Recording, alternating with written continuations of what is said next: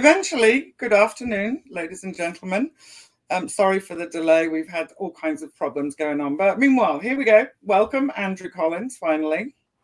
And it's great to see you again. So, Andrew has recently brought out a new book. Where are we? And we'll be discussing that quite a lot today. I'm not going to do any other bio intro on you. I think everybody knows who you are. So we'll just jump right into some history.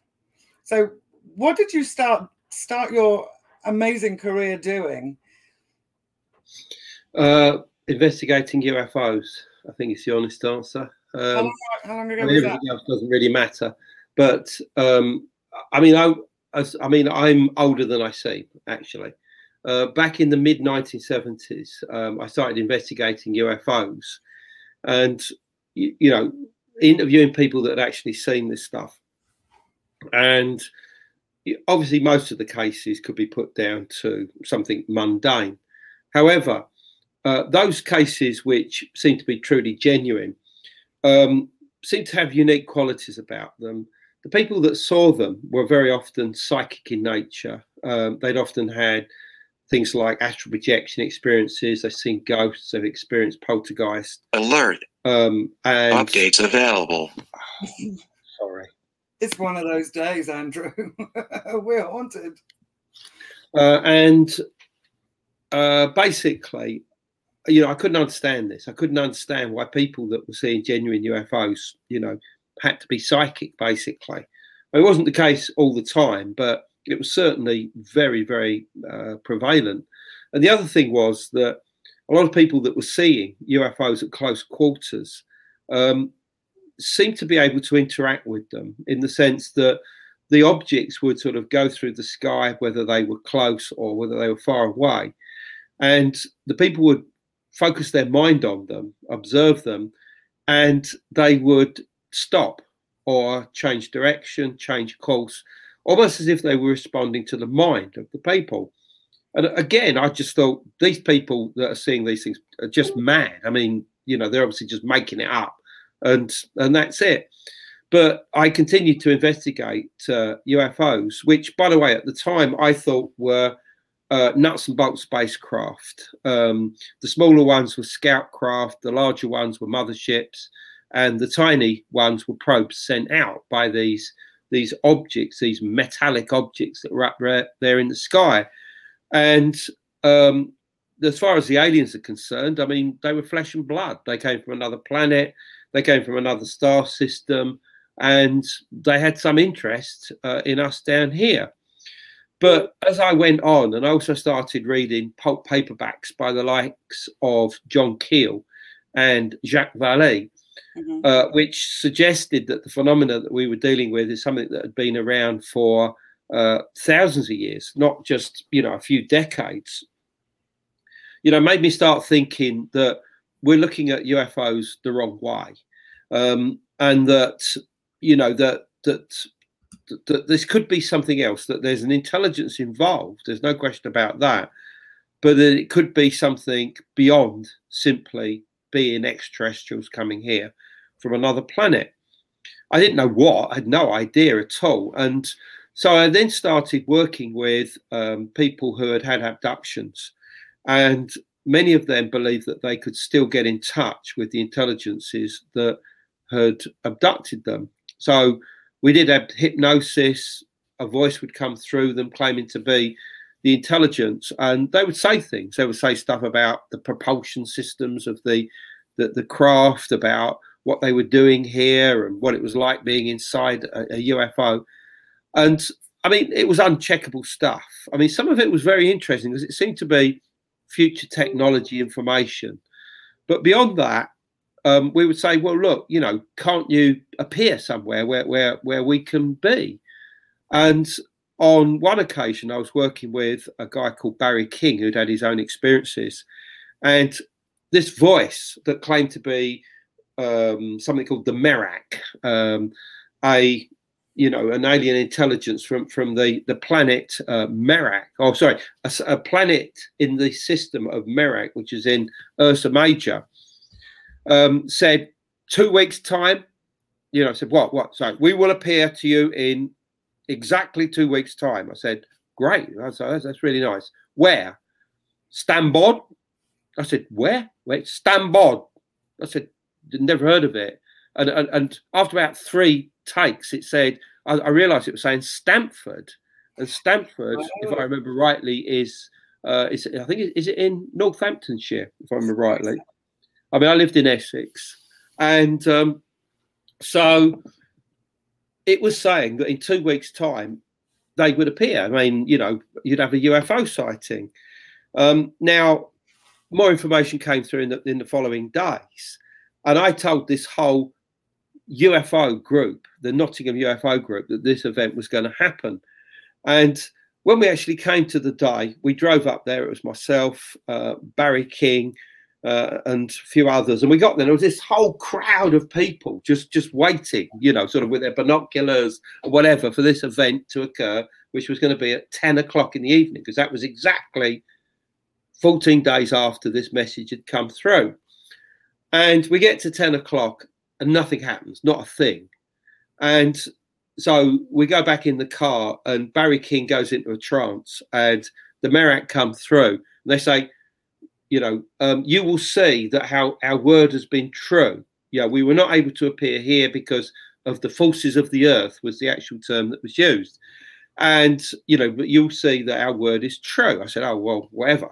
And so anyway, I got home that night and my mum, I'm still living with my parents, you said, oh my God, you've been getting all these calls about these UFO sightings. And I looked into them. They'd all started to appear at 10 o'clock at night. And what became apparent is that across the entire country that night at 10 o'clock was all of these UFO sightings. And there was a big double page spread in the Daily Mail the next day. But here's the interesting thing, is that almost all of those sightings could be put down to a meteor that was breaking up in the sky or something like this. Almost all of them. But having said that, some of them were clearly not. Some of them were objects that were simply not going to be explained. Now, that's basically it. But the strange thing is how does all this work? I mean, why were we told to go to that spot at that time? Why did we not see something? But why was it that exactly at that time, all of these events occurred all over the UK, most of which could be put down to, to meteors, but there were some genuine sightings as well. It's like Barry King's mind was picking up on something. It was coming through as these intelligences, but there was something wrong. There was something wrong about all of this. It wasn't accurate enough. Right. And it was incidents like this that made me start to realise that, maybe we're never going to get any answers and I should just get out of this subject completely. So I did. But then that was in 1978. 1979, my life was occupied by the magazine Strange Phenomena and psychic questing activities of finding green stones and all the rest of it, which is in books like The Seventh Sword or my colleague Graham Phillips' book, The Greenstone. Right. But then in 1982, when I was once again living back in Essex, having been really disillusioned by UFOs, I read a book that changed everything, and that was Earthlights by Paul Devereaux. He was at the time the editor of the Lay Hunter magazine. He's gone on to become a scientific writer. He does a scholarly journal now called Time and Space, I think, or whatever it is, Time and whatever, and Time and Mind, that's it. And this book basically said, look, UFOs are real, but that for the most part, they are generated by the Earth and that they are manifestations of what we would call plasma, basically, and that these objects can appear in any size, any shape, and they can have sentience. They can respond to human interaction. But they appear mostly where the geology is very intense and has stuff like fault lines, tectonic plates coming together, certain types of mineral ore, certain types of crystals like quartz, tourmaline, that generate what's known as electrons. These are tiny particles called electrons, create these bursts of electrons that create this environment. And under some circumstances, these electrons congeal together and become incredibly excited and produce these objects of light, basically plasma objects. Now, this doesn't sound very exciting, but these plasma objects, I started to realize, are themselves simply the vehicles by which an intelligence is able to manifest and occupy for a limited period of time, and that these intelligences are coming from somewhere else. And in other words, that the plasma objects themselves are not intelligent, but something is manifesting in them, using the plasma to manifest. And there was a physicist by the name of David Bohm, American physicist, who came to Britain, spent much of his time here. He did a lot of work with plasma and plasma physics, and we can talk about plasma separately in a minute. And what he came to realize is that plasma acts as if it's alive. He came to the conclusion that it did. And it was occupied by what he called a proto-intelligence that could manifest from a deeper level of existence he called the implicate order. And he felt that this was the stuff that created order within the physical universe itself, but it was an intelligence and it helped evolution. That was his view of looking at everything. But I've taken it onto, the nth degree from this in books like Light Quest, Alien Energy. And of course, all of it has culminated with this new book, which is Origins of the Gods, which I've co-authored with Greg Little, somebody who I've had this rapport with and friendship relating to what we feel UFOs and aliens actually are, and how they relate to things like cryptids and Mothman and John Keel-like phenomena for the last 20 years. And this book's the culmination of all of that. But let's stress here that we're not saying that all UFOs are something to do with plasma. I mean, Carl Sagan in 1963 wrote a paper where he concluded that the Earth would have been visited by extraterrestrials, countless times during the whole period of human evolution. And he even suggested looking in the Sumerian texts for evidence of these visitations. I mean, we cite this paper in the book, and a few critics have actually said, well, hold on, Carl Sagan said that he wasn't into aliens and he didn't believe in them. Well, that's crap, to be honest. That's absolute crap. And I'll tell you for why. Because he was told by NASA to drop this alien ship before you go any further. Otherwise, you will not be working with us. And that's the reason that he dropped it and obviously used it in books like Contact, which obviously went on to become the blockbuster that it was.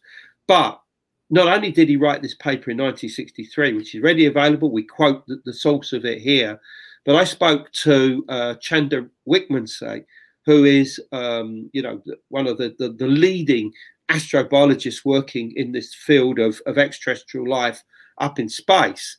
And he was a very good friend of Carl Sagan. And he said that Carl Sagan would tell him, look, I had to drop the whole alien stuff, if I wanted to get on in NASA. That's the reason I had to poo-poo it. I had to denigrate it in the way that my public persona has created with TV shows, etc., books, etc., that had to come out after that date. That's such a shame. Oh my God! I got it. So it takes quite nicely into your newest book with the plasma stuff. I had some questions about that. Hopefully other people will have questions too. From what I understood, and it goes into Skinwalker Ranch as well, right? So Skinwalker Ranch is quite famous for all of the stuff that's going on underground as well as above ground. And they have these weird things that go on above the triangle area. And so it would be interesting to find out what is actually deep down in the earth, tectonic plate wise, and what minerals grow there, and what like the quartz and that's something I've looked into, really. I mean, okay, look, there's a TV show all about Skinwalker Ranch. Yeah. And essentially, in many ways, it's a reality show in the sense that it's following the lives of the people involved. They do experiments. And I've been in touch on various occasions with the people involved, including the owner, about experiments and activities on the ranch. I was there in 2019. I spent a couple of days there. I spent it in the company of most of the people that you know from the television show, but also many of the other people that were working on the ranch who had nothing to do with the actual main players. People that were there working and had been there for many weeks doing this, that, and the other. And they said, we've seen the objects. We've seen them either high at the sky, suddenly manifest. We've seen them low, going over this mesa to the north of the ranch. And, I say all of the people that I spoke to had no problem about the idea that weird objects were seen on the ranch. Mm-hmm.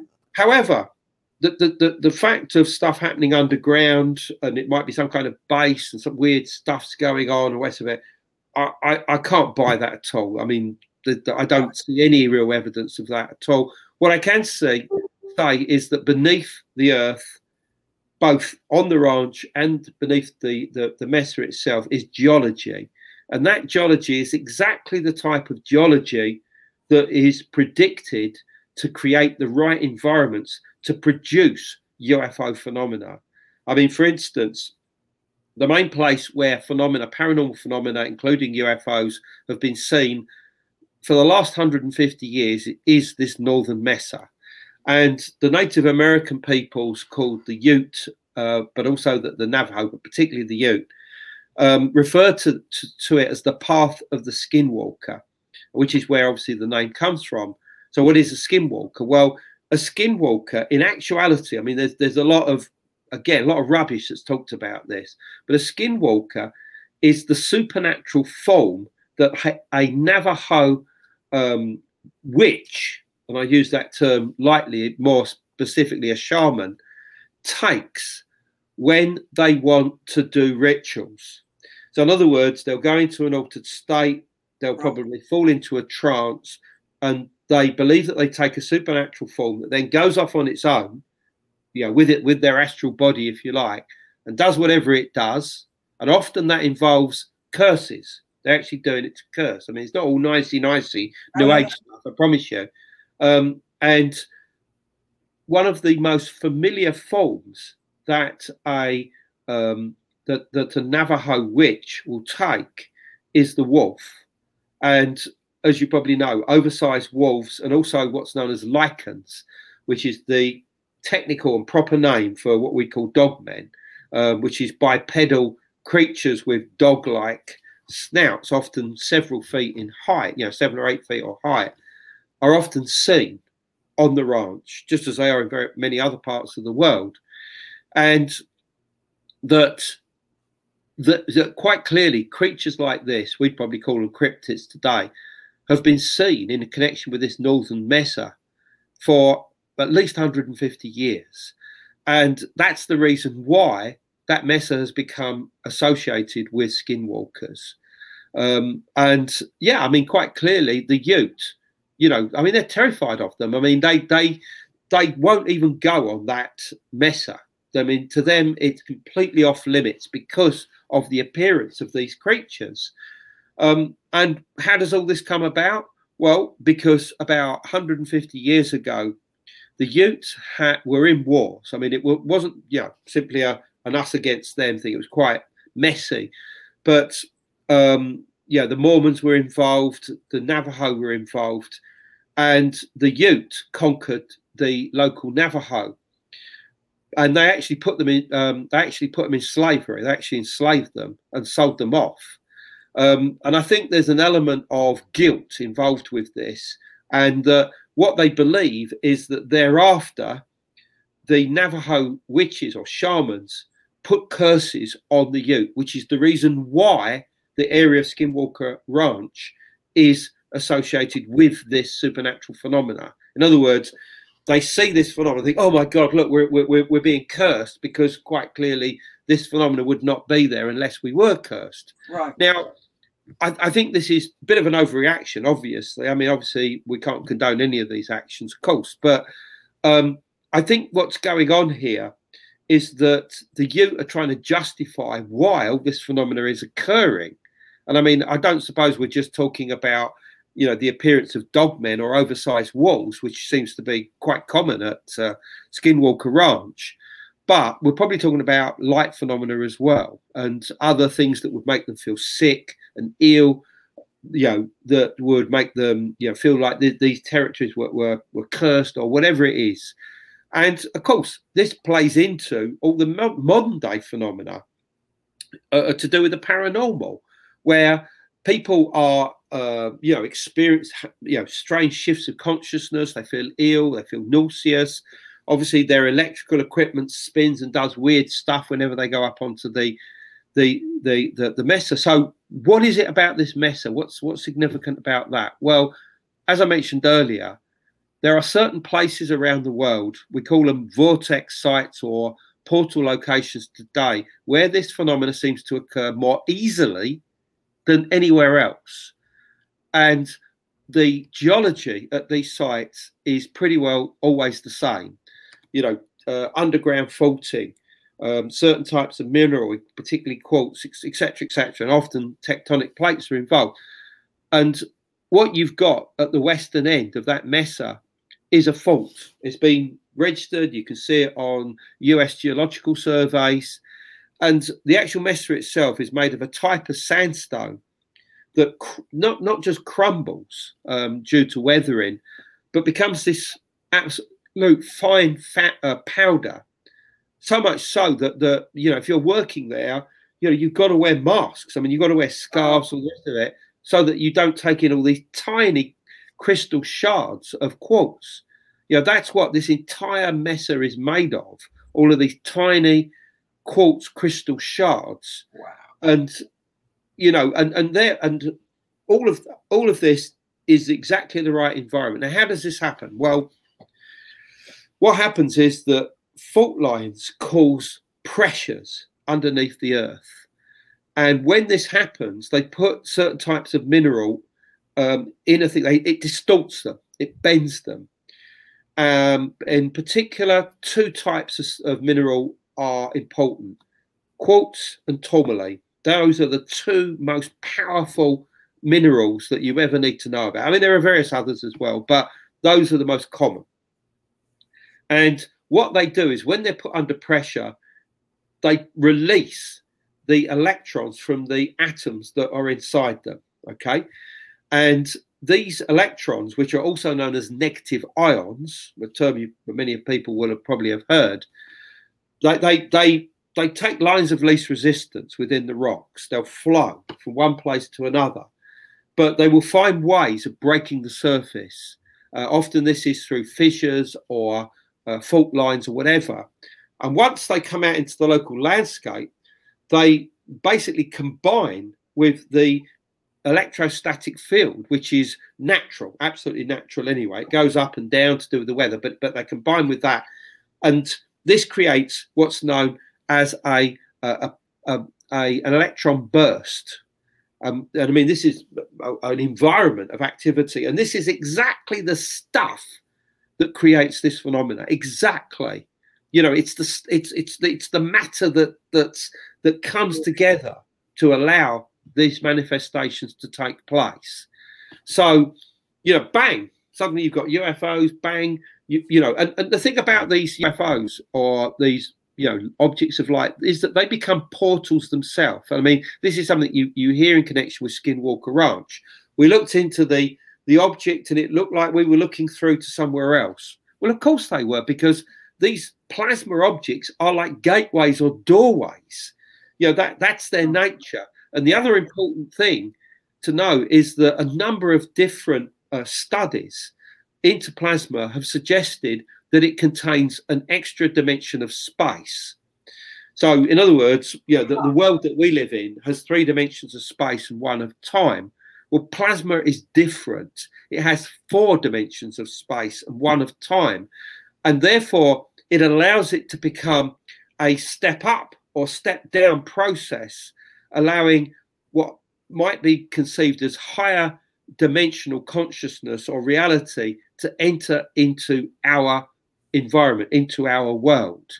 And the other important thing is that if we are dealing with higher dimensional environments, they coexist with us all the time. We can go into the exact details of that if we have time.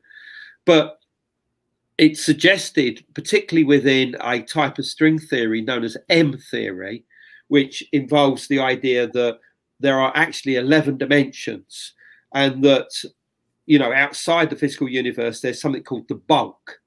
And this bulk is like the motherboard behind physical existence, and that under certain circumstances, within the bulk, these so-called brains, BRANE, or brain worlds, will suddenly open up and start expanding, and within them will be physical matter like the 3D space and 1 dimension of time that we have. And they'll gradually expand outwards and outwards and outwards to create what we call a physical universe. And we're in one of those. We're in a brain world here, but it's not the only one. There are other brain worlds, and some of these brain worlds may well touch ours. But some, it is predicted, can actually overlap our own.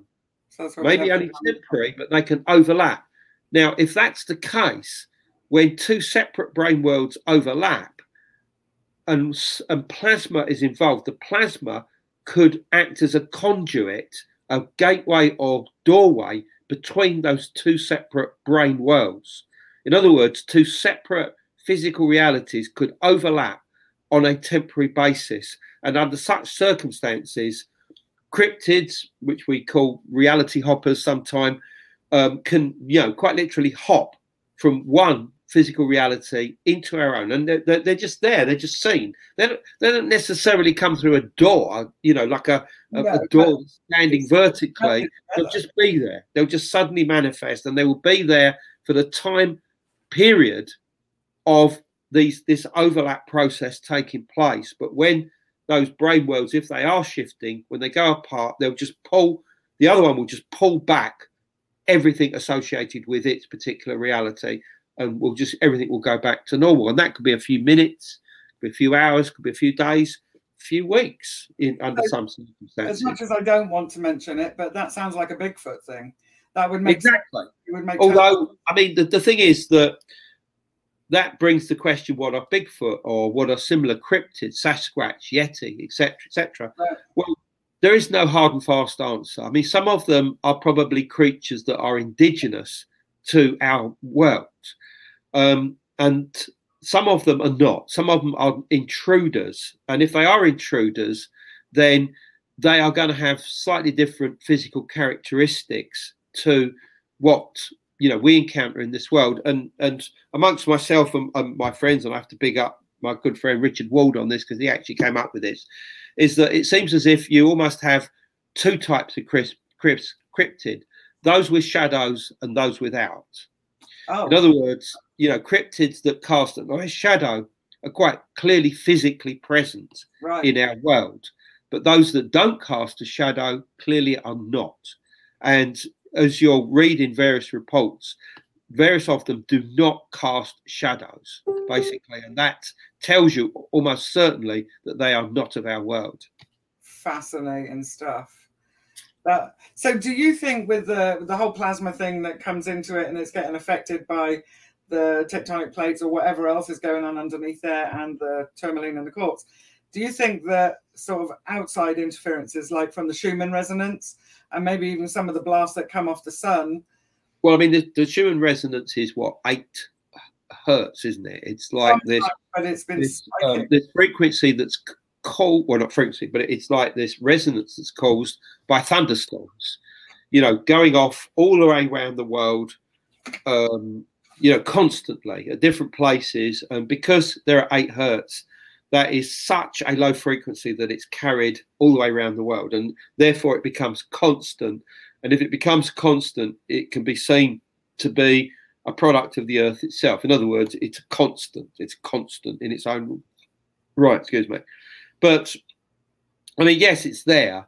And I think the important thing about that is that there's some evidence that the ancients were aware of the Schumann resonance. I wrote all about this in articles I did on Durrington walls and these incredibly large pits, like these drum-shaped pits that have been found to encircle this huge Neolithic encampment called Durrington walls. I mean, it was only discovered a couple of years ago. And I heard of it. You know, all the indications are that these pits were created to create sound. And if that's the case, then the only type of sound that would have been created at that depth that would have had any meaning is an incredibly low frequency that would have gone through the earth and been carried. And as I showed, the actual size of the pits is suggestive of a knowledge of the Schumann resonance. But it has to be pointed out that the Schumann resonance is an electromagnetic frequency, whereas obviously sound itself is different. Yeah. So in other words, 8 hertz in sound is not 8 hertz as an electromagnetic frequency. Right. But I have talked to people about this, and there is a relationship between the two. So, but let's not go into pedantics at the moment, but there is a link. But I mean, the Schumann resonance is there. Yes, it may be involved with some of the activity that we're talking about, but I don't think it's key to understanding what's going on. I think that is far more to do with creating the right environments, producing the right type of phenomena that then acts as a gateway into a higher dimensional existence, a higher dimensional realms, which coexist with us all the time anyway. But we're just not aware of them. I mean, this whole room has got multiple dimensions in it, but because they are so small and curled up, they're not operative. That nothing, you know, we would never be aware of it. And to be honest, we never are going to be aware of it. But quite clearly, outside of that, outside of our physical universe, outside of physical matter, there's something else going on that almost certainly is of a higher dimensional nature. And all of the indications are that it involves 11 dimensions. And that would be 4 dimensions of actual space. And bearing in mind that a dimension of space ultimately is no more than forwards and backwards, sideways, up. Those are the 3 dimensions of geometry of space. Time is obviously the time it takes to do it. Right. And in theory, that's linear. In other words, it only goes forward. But outside of the physical universe, in the bulk, there are 4 dimensions of space, just like in plasma environments, as well as an extra 6 dimensions of space that are curled up into tiny balls, so small that you wouldn't even be aware that they're there. And they are what's referred to as compactified, and they're referred to as, from the work that was done, Clowby-U manifolds. That's what they're actually called. I think I talk about them briefly in the book, but I go into detail, obviously, about all of these higher dimensions and what they mean, and also how we might perceive any kind of consciousness or being that comes from them. I mean, the thing is that if you had a world that existed on, let's say, 2 dimensions, and a 3-dimensional creature came through into their world, all they would see is just, I mean, their world is flat, because right. a 2-dimensional world would be just like paper, continuous paper. That's all they would see. And the people living there would just be a part of that paper, if you like. They would be flat, like stick people. And if, let's say, a ball was to penetrate its way through their world, all they would see is a tiny circle that would gradually open up until it reached its maximum width, and then it would close again until it came to nothing. That's all they would ever see of our world. They would only be able to interpret it in terms of 2 dimensions. They can never, by their nature, see anything in 3 dimensions. And it's the same for us. We're 3-dimensional creatures of space, which means that if a 4-dimensional creature manifests into our world, we wouldn't see it right. We'd see something. We'd try and interpret it. Yeah. And we may say, oh, look, it looks like a spaceship, or it looks like an alien, or a grey, or something like that. But ultimately, it would have a completely different form. Now, yes, of course, it would have a physical form, but we're never going to see that because we are 3-dimensional creatures. And when you start looking in terms of creatures of the bulk that exist outside of that are 11 dimensions or perhaps even more, you have a hope in hell of trying to understand what they may look like. And the only thing that we can say is that if they do exist, then there is a good chance that they are having an impact upon us and upon this world, and have done since the very beginning of humanity. And that is what this book is about. If these beings exist, who exactly are they, and how have they impact human evolution and the rise of human civilization? Well, it certainly makes sense that whole thing that you get when you get a feeling that you're not alone, or the feeling that we say in England, the goose that just walked over our grave and stuff like that, that you know something's just happened, but you can't put your finger on it. Yeah, well, exactly. I mean, they could even be the explanation for what we call shadow beings, or shadow people. Yeah. I mean, what are they? I mean, they are just shadow forms that we can't really make out what's going on. They could be 4-dimensional or multi-dimensional beings that we are just glimpsing. And I think this does make good sense. They're not aliens. They're not coming in from another planet, I don't think. They coexist with us.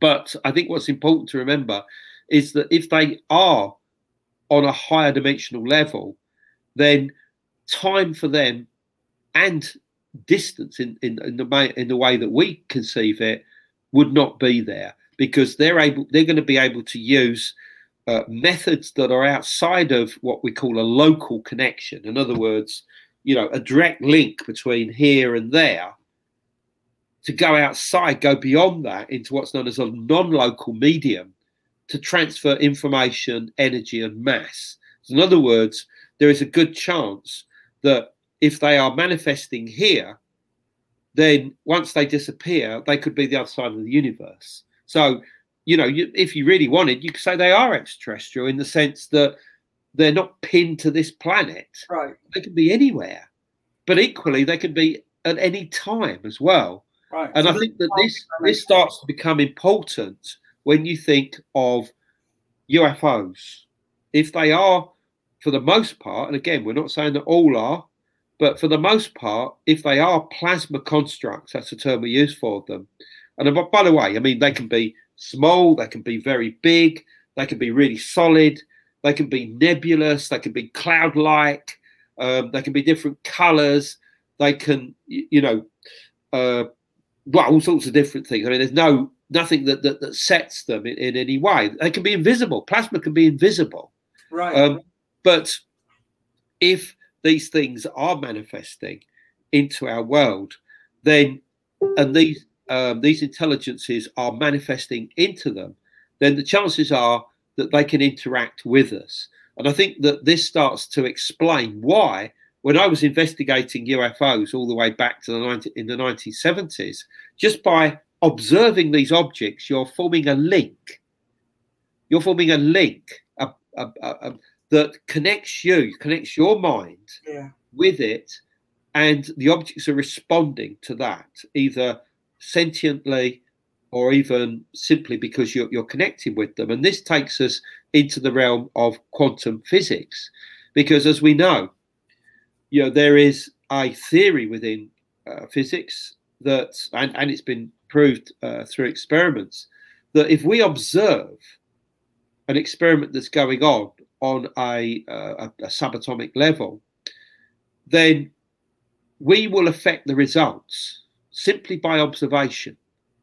And if that's the case, then surely the same thing is happening when we are thinking about when we are seeing a UFO. We are affecting the results. We are connecting with it, and we are making it do something different than if we had not observed it ourselves. So pure observation of an object brings in something that I refer to in the book as human consciousness interaction, which is better than the simple idea of observation itself. It's human consciousness interaction. And that is such an important element within this subject that people have just not got onto. Because although we do have places all over the globe, vortex sites, portal locations, where this phenomena more easily occurs, Skinwalker Ranch, various places in this country, in Britain, like Bempton up in Yorkshire, Warminster in Wiltshire, Alton Barnes and Avebury, where all the crop circles appear in the same county of Wiltshire. I mean, all of these places are places where you would expect to encounter UFOs and other strange phenomena. So if you go there, in your mind already, you think there's a very good chance that something weird will happen whilst I'm down there.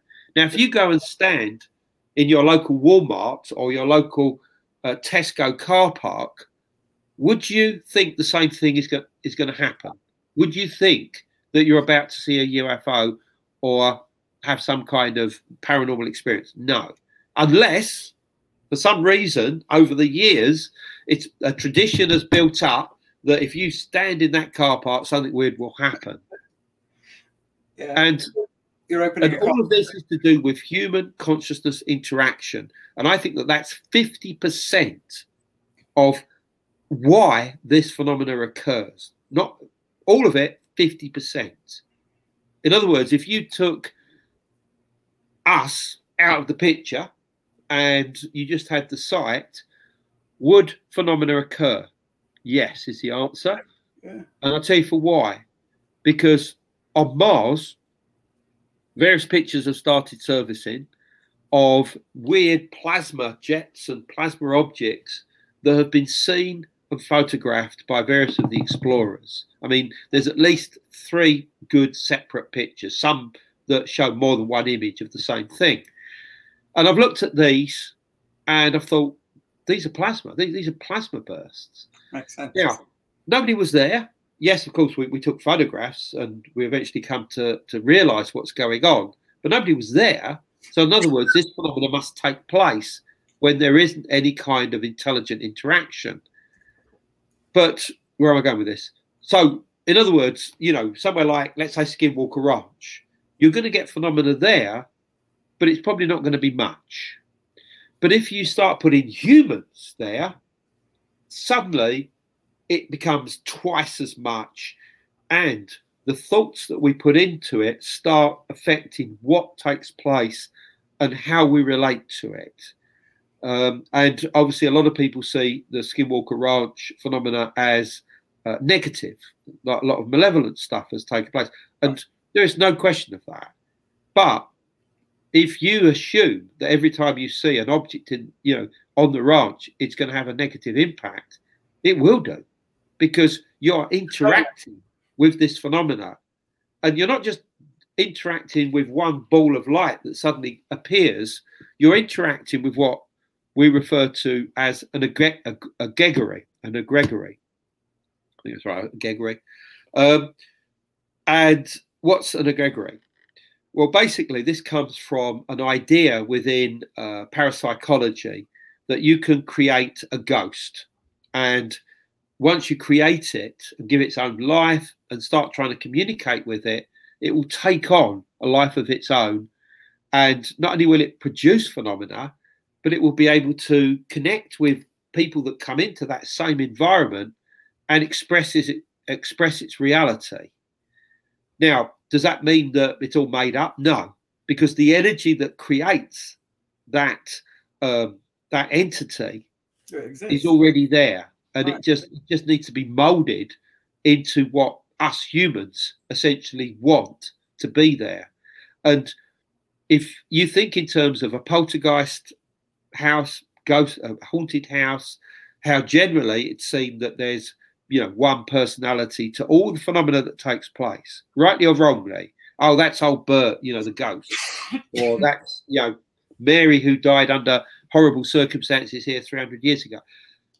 We put personalities on these things, and that builds up an entity, an egregore at a particular location.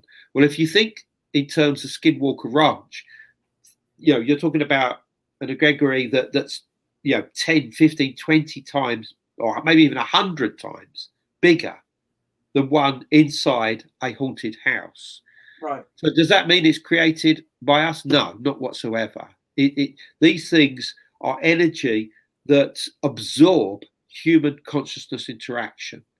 And this is done over not just a few hundred years, but thousands and thousands of years, particularly if ritual activity is going on at that location, just like there was at Skinwalker Ranch. Skinwalker Ranch in the past was a sacred territory between two different tribes. Right. And that was obviously, as I mentioned, the Ute and the Navajo. They saw it as sacred land. To them, it was like a no man's land. They would go in there, do their rituals. The sites are still there. Yeah. All of the rock art is still there. There's a stone circle there. All right, it's mostly natural, but it clearly was used. It's aligned to the stars. And stuff was going on here, maybe for thousands of years. There's sacred caves there, all sorts of stuff like this. You won't hear much about this in the TV show because they're trying to cater for an audience that purely wants aliens. And that's it. It's as simple as that. But there is a lot more on Skinwalker Ranch which you won't hear about. But as I said, the key elements of it is the geology of the site, the human interaction, and the fact that it has been a sacred place for thousands of years. So what I've got from the book is that, tell me if I'm wrong, possible, that the shaman have more of a higher vibration. So when they're in these areas, that they bring in more or stronger plasma stuff. Well, I mean, they're more effective. I wouldn't say they have a higher vibration necessarily. I think they're more effective of interacting with this phenomena. And that obviously brings us into how they interact with this phenomena. Right. And they do that through what's known as quantum entanglement. And in particular, what's known as macroscopic quantum entanglement. Now, what this is the idea that every particle, but particularly things like photons and electrons, can be twinned. They can come together or even just, be produced, and they will be produced as twins. And no matter how far away those twinned particles get, they will retain an instantaneous contact between each other. So that one can be, let's say, here, and the other particle can reach the other side of the universe, and they would still instantly have a connection. So if you tweaked one, the other one would tweak in an the other one would move in an equal and opposite direction. But this is just one particle. We're dealing with countless particles. I mean, you can't even count them taking place around us all the time. Well, obviously we're all made of particles. Right. So some of the particles are in my head, their twins are in your head, right? Or somebody else's head, or whatever. And this creates what's known as systems of entangled particles. Okay. And so, firstly, it was considered until relatively recently that all of this only took place on a subatomic level. In other words, it had no impact on the world in which we live. That has now been disproved by various experiments that have gone on just within the past 5 years. I mean, they've entangled diamonds, they've entangled tiny microscopic drums which have been made to resonate with each other, not through sound, but through entanglement, quantum entanglement. Entanglement is being used, for instance, in the latest quantum computers that are being constructed at this time, which will obviously revolutionize computers and make them run probably 200 times faster than anything we've got now. But so the idea that entangled particles in my head, systems of entangled particles in my head, might be doing a dance, that their partners in your head are doing the same dance. In other words, they are resonating and giving the same pattern, creates a transfer of information. In other words, it's the same dance in my head is going on, the same dance in your head. It's a transfer of information. That's what we call telepathy. And on a much more sort of stronger level, it could even influence other people's minds. In other words, you could convey thoughts that another person could act upon. And, obviously this has been the mainstay of everything from prayers to spells to positive thinking, all the rest of it, for thousands of years. And that's how spells work, in all honesty. I mean, there's books written about it out there. People have talked about this for ages. I mean, I've talked about entanglement on a macrocosmic level since the 2000s.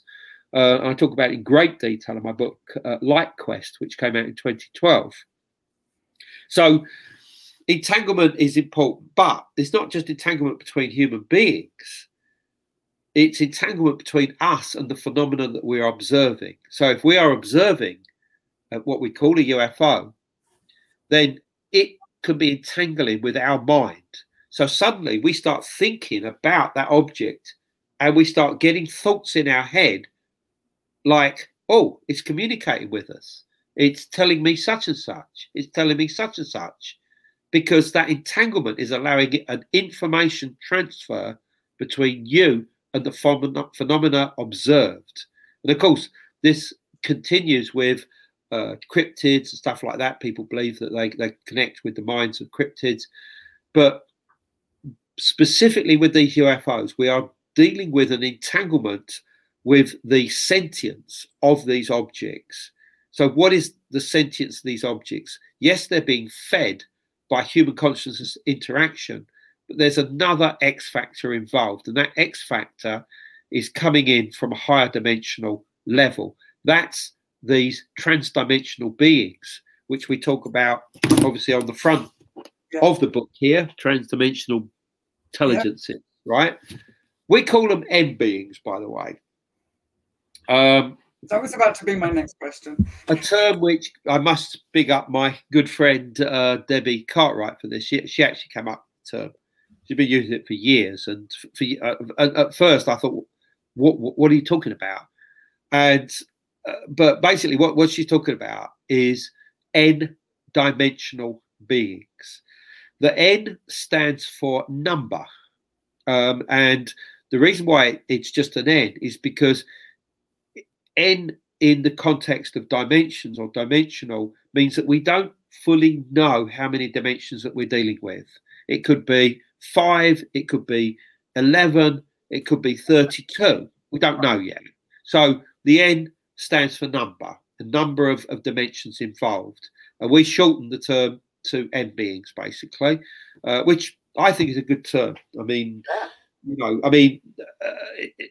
and they exist. I think they are creatures of the bulk. When I say creatures, that gives the wrong impression. That suggests that they are like that. They're not. They're pure energy, absolute pure energy.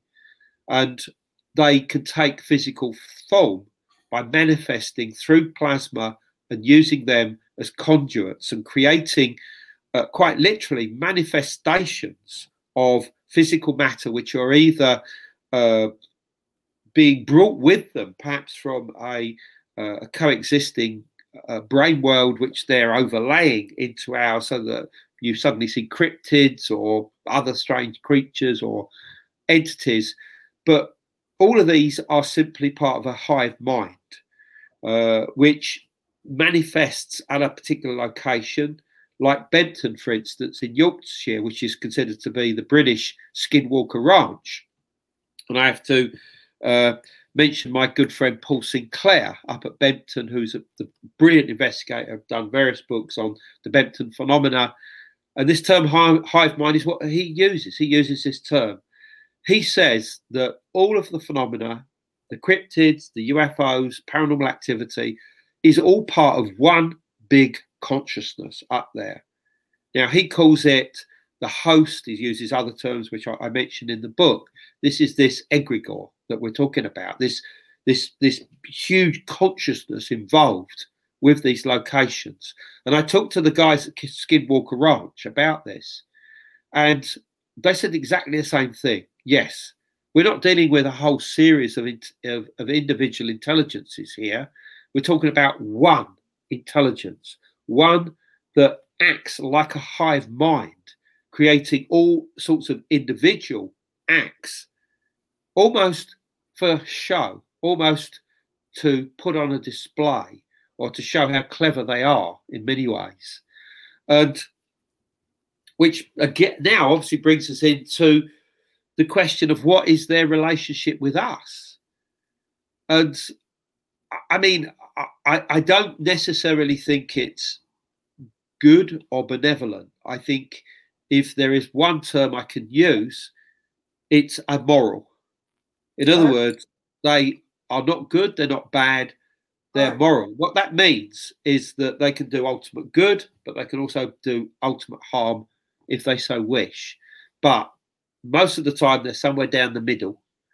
And they relate to us. They've been around since the beginning. Yeah. When I say the beginning, I mean, we've not even talked about things like the Kesem Cave, which hopefully will come on to. But I think that they've been around since we first started interacting with these intense geological environments. When we were in Africa, our earliest ancestors, as much as 2 million years ago, and they were on what's known as the Great Rift, the African Great Rift. And this is in countries that are today places like Kenya, Ethiopia.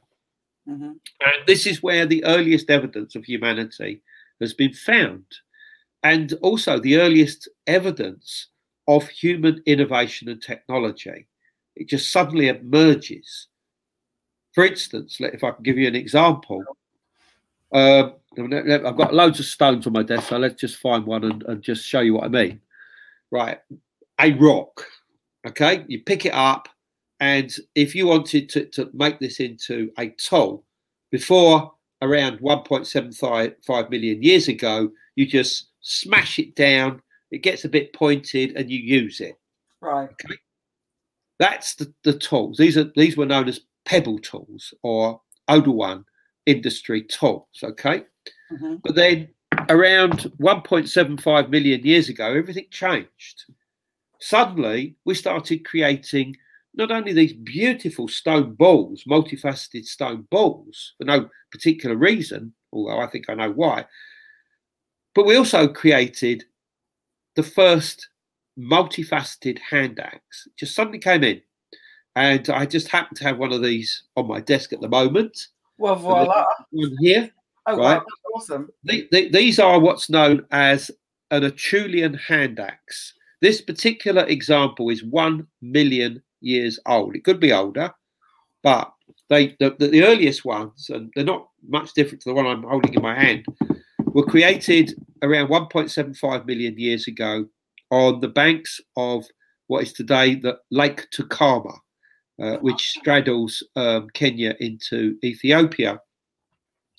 And everything changed at that point. I mean, you know, we created these beautiful stone tools, and we didn't really change the design very much for the next, millions of years. I mean, Acheulean hand axes were created through until about 200,000 years ago. Okay, 200,000 years ago. And then things really did start to change. But they, you know, the innovation occurred around 1.75 billion years ago. Well, what happened? What happened at that time? Well, the answer is pretty easy. We invented fire. Yeah. And fire was then used in a sustained fashion, in that it would have been used in caves. And if you can imagine the situation, you've got these people sitting around in a cave, probably hunting during the day, done whatever they're doing or whatever. They're having a rest, and somebody's putting on a load of plants and, bits of tree and whatever, and they suddenly put on psychoactive plants. And we're not just talking about mushrooms. I mean, some psychoactive plants are huge, great, bushes, basically. And suddenly it starts affecting them. They don't know what's going on, but suddenly they start feeling different. They start thinking different. They start thinking deep. For the first time, thoughts start coming into their head. They start thinking about what we call today ontology, which is essentially who we are, why we are here, and where we came from type thing. But of course, it doesn't develop for a long period of time. But eventually, they're going to start to realise which of those plants that they're putting on the fire are doing this to them. And suddenly they start thinking, well, they start thinking about art, thinking about beauty, about symbolism, representation of form and crystalline structure and stuff like this. So suddenly everything starts changing. And if that's the case, are they started to be influenced and inspired by the fact that they are sitting on the greatest tectonic plates and fault lines in the whole world, which is the Great Rift Valley of Africa? In other words, this is exactly the right environment that these transdimensional intelligences can manifest, within plasma environments. And so obviously this is what happens in Africa. But as the book says, the main showcase site that I in my part of the book talk about is the Kezem Cave in Israel. Yeah.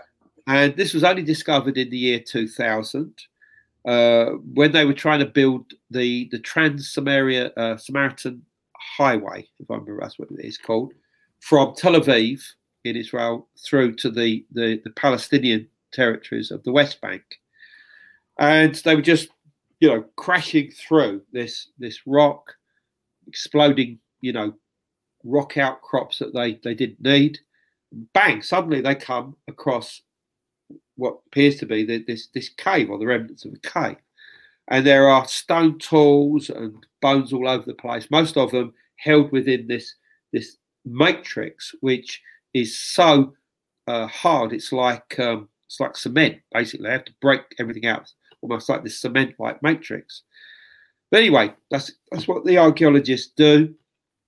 And so they work from the year, I think, 2001 all the way through to 2016. They stopped them because they had so much material to analyse that they had to stop at that time. But the most interesting thing, and this is what immediately piqued my interest, was that in 2019 it was announced that they discovered a piece of a swan bone. And as most people out there will know, I have a particular interest in swans and the constellation of Cygnus. And it had clearly been remodeled for use in some manner. And, in other words, the feathers had been removed, but it was specially used for something else. And at the end of its life, it was placed within a hollow, which I consider to be the Holy of Holies within the actual cave. And the conclusion of the archaeologists involved from Tel Aviv University and their colleagues, and they've written a paper on this, is that this was used in what we'd now call shamanism, which, if correct, means that as much as 400,000 years ago, because that's the start date really of the Kezem Cave, is that these people were writing the book on shamanism. Wow. And they were also producing or using these stone balls, these multifaceted stone balls, which most archaeologists say, they were just for throwing or, knocking an animal on the head or something. But no, the main archaeologist over there, who is Professor Ram Bakai of Tel Aviv University, he thinks differently. He says these, that may have been their primary thing. They may have wanted to throw them around occasionally, but ultimately these had a symbolic value. They were held in the hand and used as points of connection with the ancestors. And in other words, they were used for divination purposes, which is very strange, actually, because the word kezem in the old Hebrew language means essentially divination, which is weird. I mean, in theory, that's purely a coincidence. It's purely a coincidence. However, it is worth thinking about. But so they were using these balls. They were using, let's assume, swans' wings to achieve flight for shamanic purposes in altered states of consciousness. And at the same time that they were doing this, these people were becoming the smartest people on the planet. They were doing so many firsts for humanity that it's unbelievable. I mean, they created what we call the earliest canned food in the world. By what they would do is they would chop the legs off of deer, and they would wrap them in such a way that they would be able to chuck them in their backpacks, and they would keep for months. So that if they wanted a snack, they'd unwrap them and break away the bone and take the marrow inside. It was a nice snack, canned food, as it were. The earliest freezers in the world, what they would do is, they would have food, raw food, and they would then pack it within ash in such a way as, again, be able to preserve it for many, many weeks, in the same way, obviously, that much later we would use salt for the same reason, before the discovery of freezers. The invention of freezers and fridges. They had an incredible stone tool industry, making the earliest what's known as blade tools, a production line of blade tools in the world, earliest. And I mean, they even had this, what they referred to as a school of rock. I mean, not them, modern day sources. And that was basically, people would come in and learn different trades. And within the Kezem cave, there were like, every area was designated for a different reason. So they had a spatial awareness, and they were doing different things. And they had a fire pit in there, which would seem to have been used constantly for not just tens of thousands of years, but possibly even hundreds of thousands of years, in exactly the same position. And I mean, if you go there now and you sort of reach in, and I was there in 2019, and you think, this could have been done yesterday. You can still see the burn marks from these fires that were taking place, let's say, 300,000 years ago. So it's just extraordinary. And the other important thing is that these people were not Neanderthals. They were not Denisovans. I've written books about Denisovans with my good friend Greg Little. They were our own ancestors. They were modern, well, they weren't modern humans, but they were the proto-modern humans. Because although we haven't actually got the full bones and skulls and bodies of them, the teeth of them are identical to our own. And, we have very distinctive teeth, different to Neanderthals and Denisovans or Homo erectus or whatever. So these are our own ancestors. This is where our technology and innovation began. So, all right, this is all fine, but, your viewer is going to be saying, well, what the hell has all this got to do with UFOs and aliens?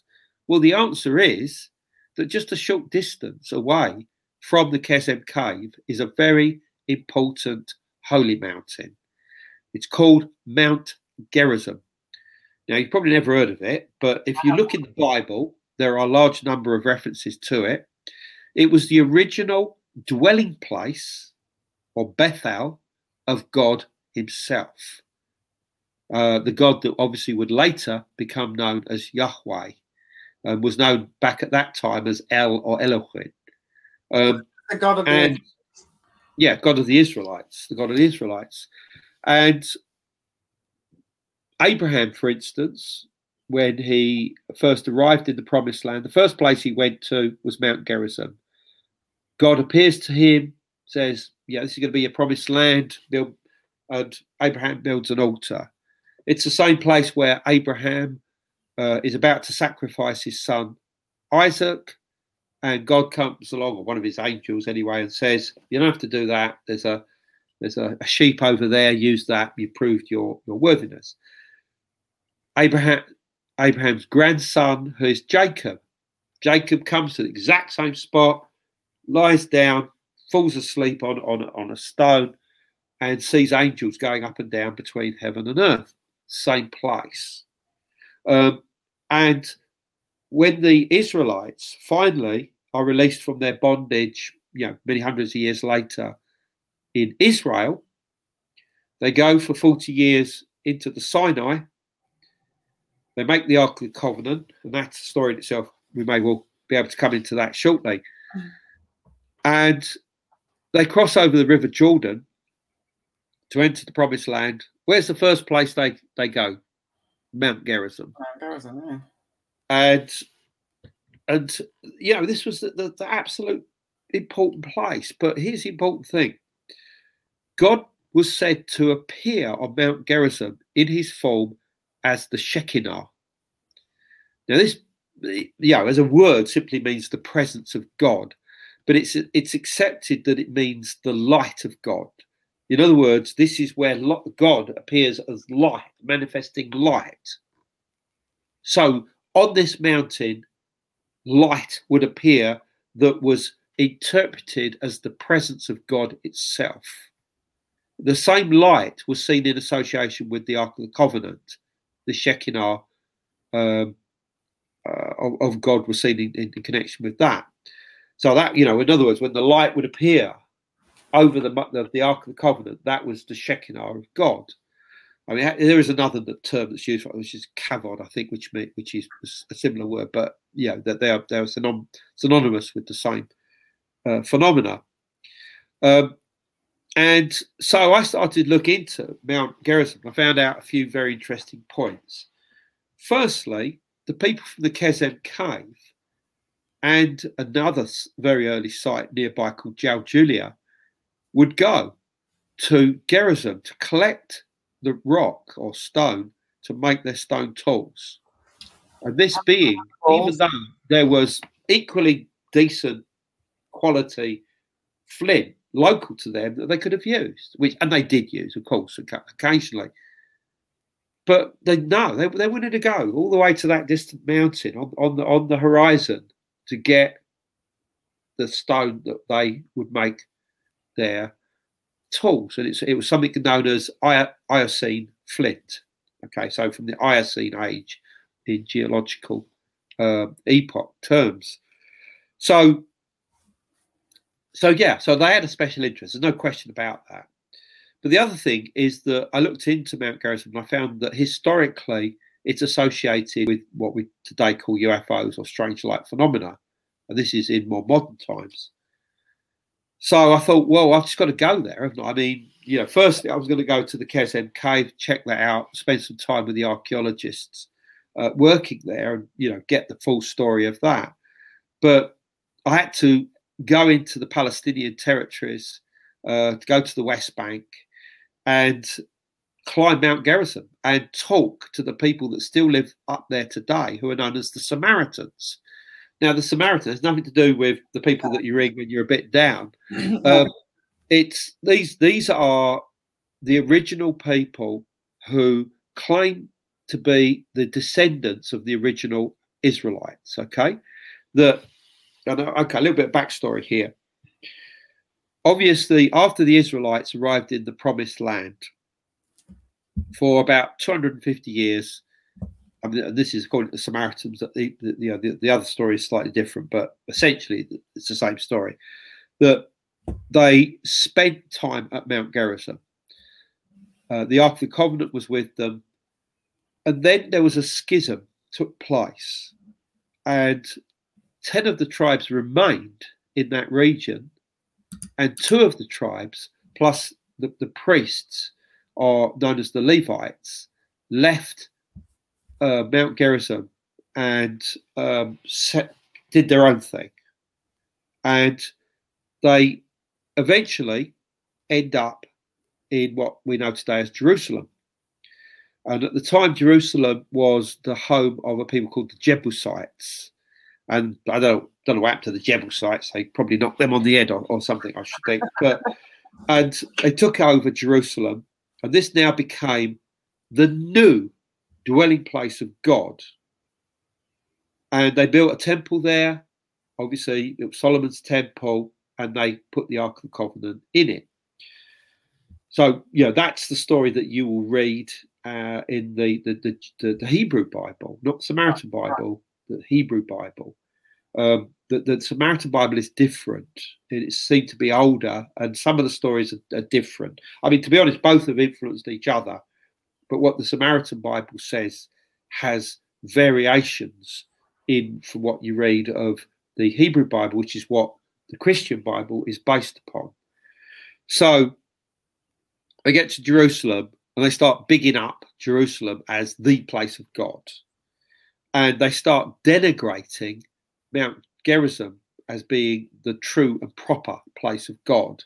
And this just goes on for hundreds and hundreds of years, to the point that they basically try and completely wipe it off the face of the earth as far as its importance is concerned. But there's no question, they couldn't even wipe it out properly because it was so important in the early days that it's still there in the book of Genesis or the book of Exodus or whatever else other books it's in. I mean, it's very clear. I mean, not only was it the true dwelling place of God, but it was seen to be the gate to heaven. In other words, from there, you could access heaven. It was also seen to be the centre of the world, centre of the physical world, the omphalos navel of the world. And it was where God had been since he created the world. That's why he was dwelling there, because he'd always been there. That's where where on the seventh day after he created the world, he had his rest on Mount Gerizim. Now, I mean, I'm not saying all of this is actual historical reality. I'm not saying that. What I am saying is that this is certainly what the Israelites believed, and it's certainly what the Samaritans still believe to this day. And I spend a whole chapter in this book showing that the Samaritans are absolutely right, and all the modern evidence, even from things like the Dead Sea Scrolls, are now proving them to be correct. Their version of the Bible is the correct one and shows how important Mount Gerizim actually is. Okay, so that's a backstory. So, lights are seen there.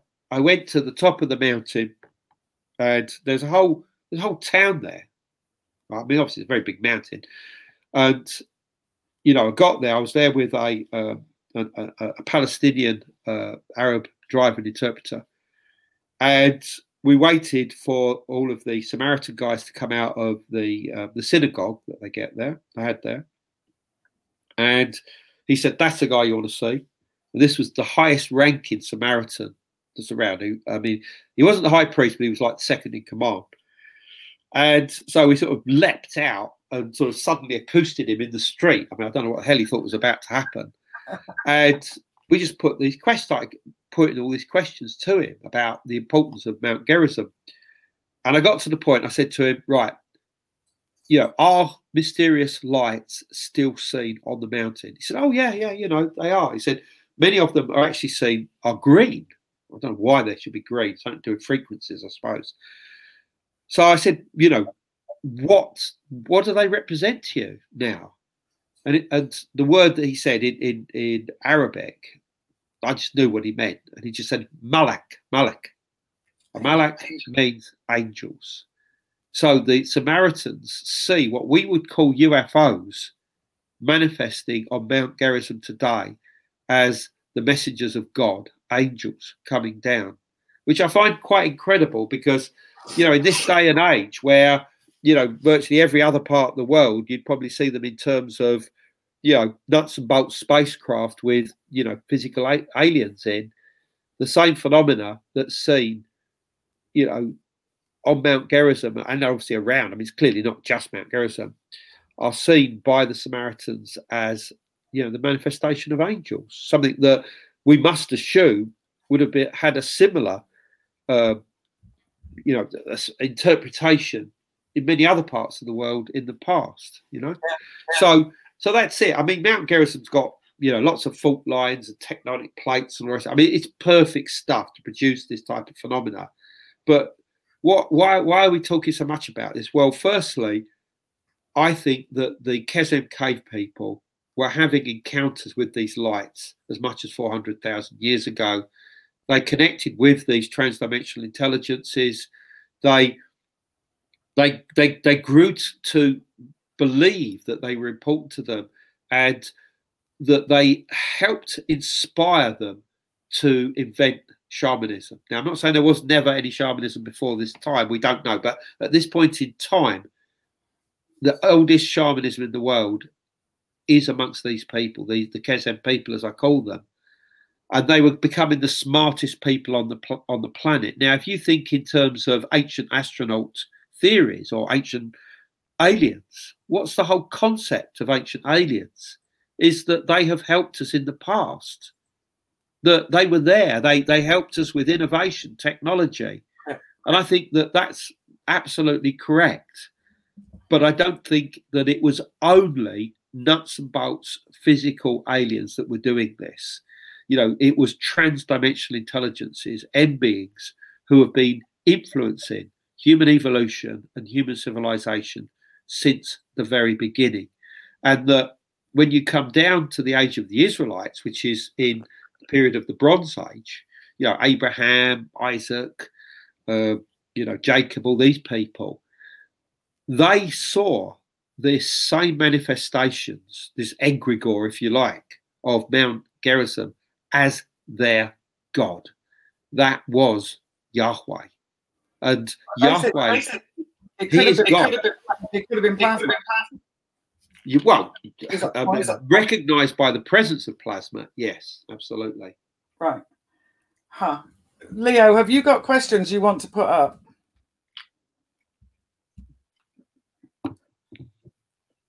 Because we have a banner that we normally put up. Have you got questions that you can put up in your mute? Yeah, there's a couple. Let me track them down real quick. I got them in the chat, so let me track them down and I'll post them for us to look at. So hold on, let me remove myself again. But I am here, just so you know. All right.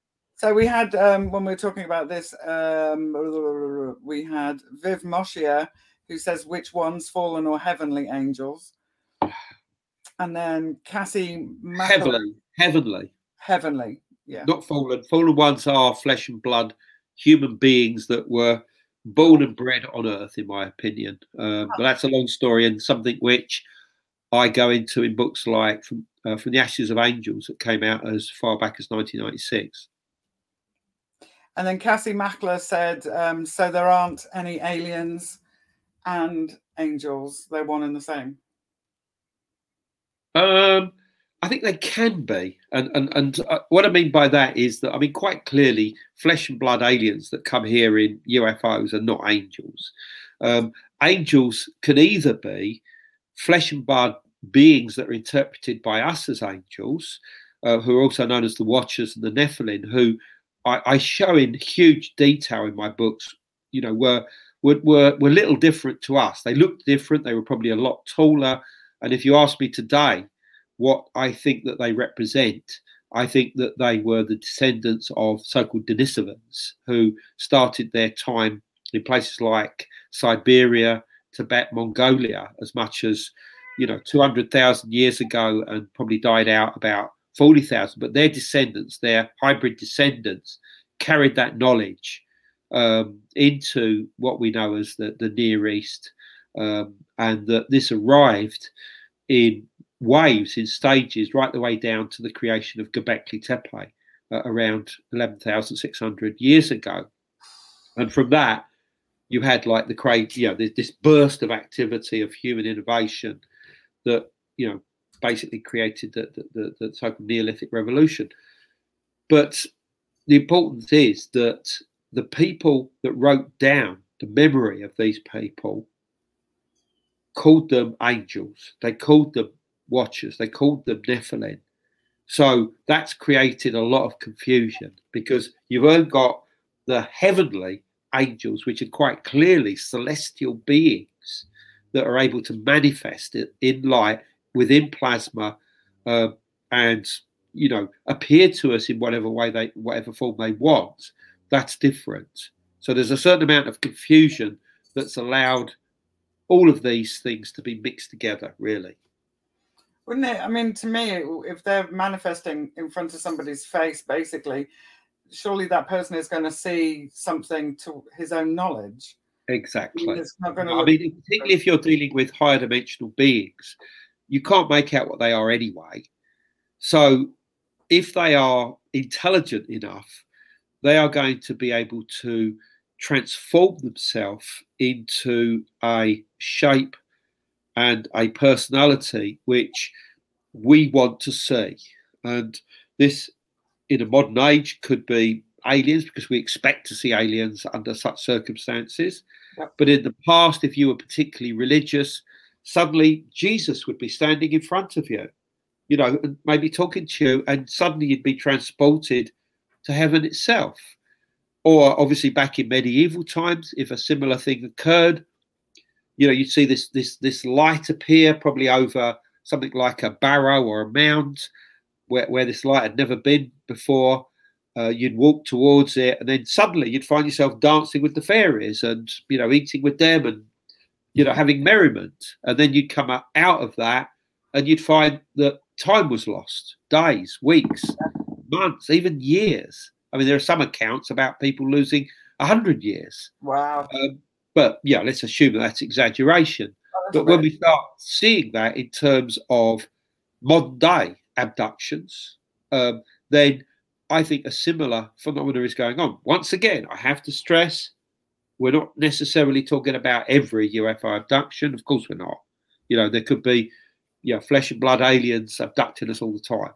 But I definitely believe that plasma environments, plasma constructs, and coming too close to them and becoming involved with this, what I almost call like a bubble universe that they create around them, and entering into that, the interaction between their consciousness and us creates almost like a dreamlike environment, which is very physical, that we can remain within to have this two-way experience and communication for however long it takes. And then for some reason, you're regurgitated out of it, you're thrown back into our reality, and both time and space are lost. Sounds like gained, actually. There are cases where people have actually gained time. During the experiences. That sounds like meditative state, though, doesn't it? Well, it certainly sounds like dreams. I mean, you think of dreams. I mean, we assume that when we dream, we enter into a dreamscape and it's all played out. It's almost like a film. We're entering into a film from beginning to the middle to the end, and then we wake up. But actually, dreams are not like that. They transition from point to point within a dream. And and you sometimes you become aware of this. You think, hold on, you weren't in my dream earlier, or this room looked different the last time I was walking through it, or hold on, we've shifted to another town. Do you know what I mean? In other words, you can become aware that whatever's creating this dream is making it up as they go along, quite literally. And I think that something similar is going on when we enter into these bubble universes that I associate with these plasma constructs, that you see this from a number of accounts of UFO abductions and what actually takes place. They're so bizarre, so weird, so contradictory. And then when the people come out, the time spent inside an object almost bears no relation to the time that's actually physically lost by the people. Yeah. When they're actually inside these environments, they can only be, if you count up every minute of what they were doing, it may only be 5 minutes. It could be an hour, but I mean, often it seems to be a very short period of time at all. And yet when they are back in the physical world, I mean, you look at the Travis Walton account, for instance, from Arizona from 1975, if I remember correctly. I mean, what happened to him bears no relation to the amount of time that he was away. No. We know that in his case, for instance, that they fully explored the whole area where he disappeared, and would have come across him, and yet suddenly he sort of remanifests somewhere and gets in a telephone box and rings people, and it's, I can't remember exactly how much it is, but it's certainly over a week later that he suddenly reappears. And this was something that I started personally getting onto a long time ago when I investigated Britain's first ever UFO abduction involving a car stop and missing time. And this involved a whole family by the name of the Days, John Day, Sue Day, and their 3 children.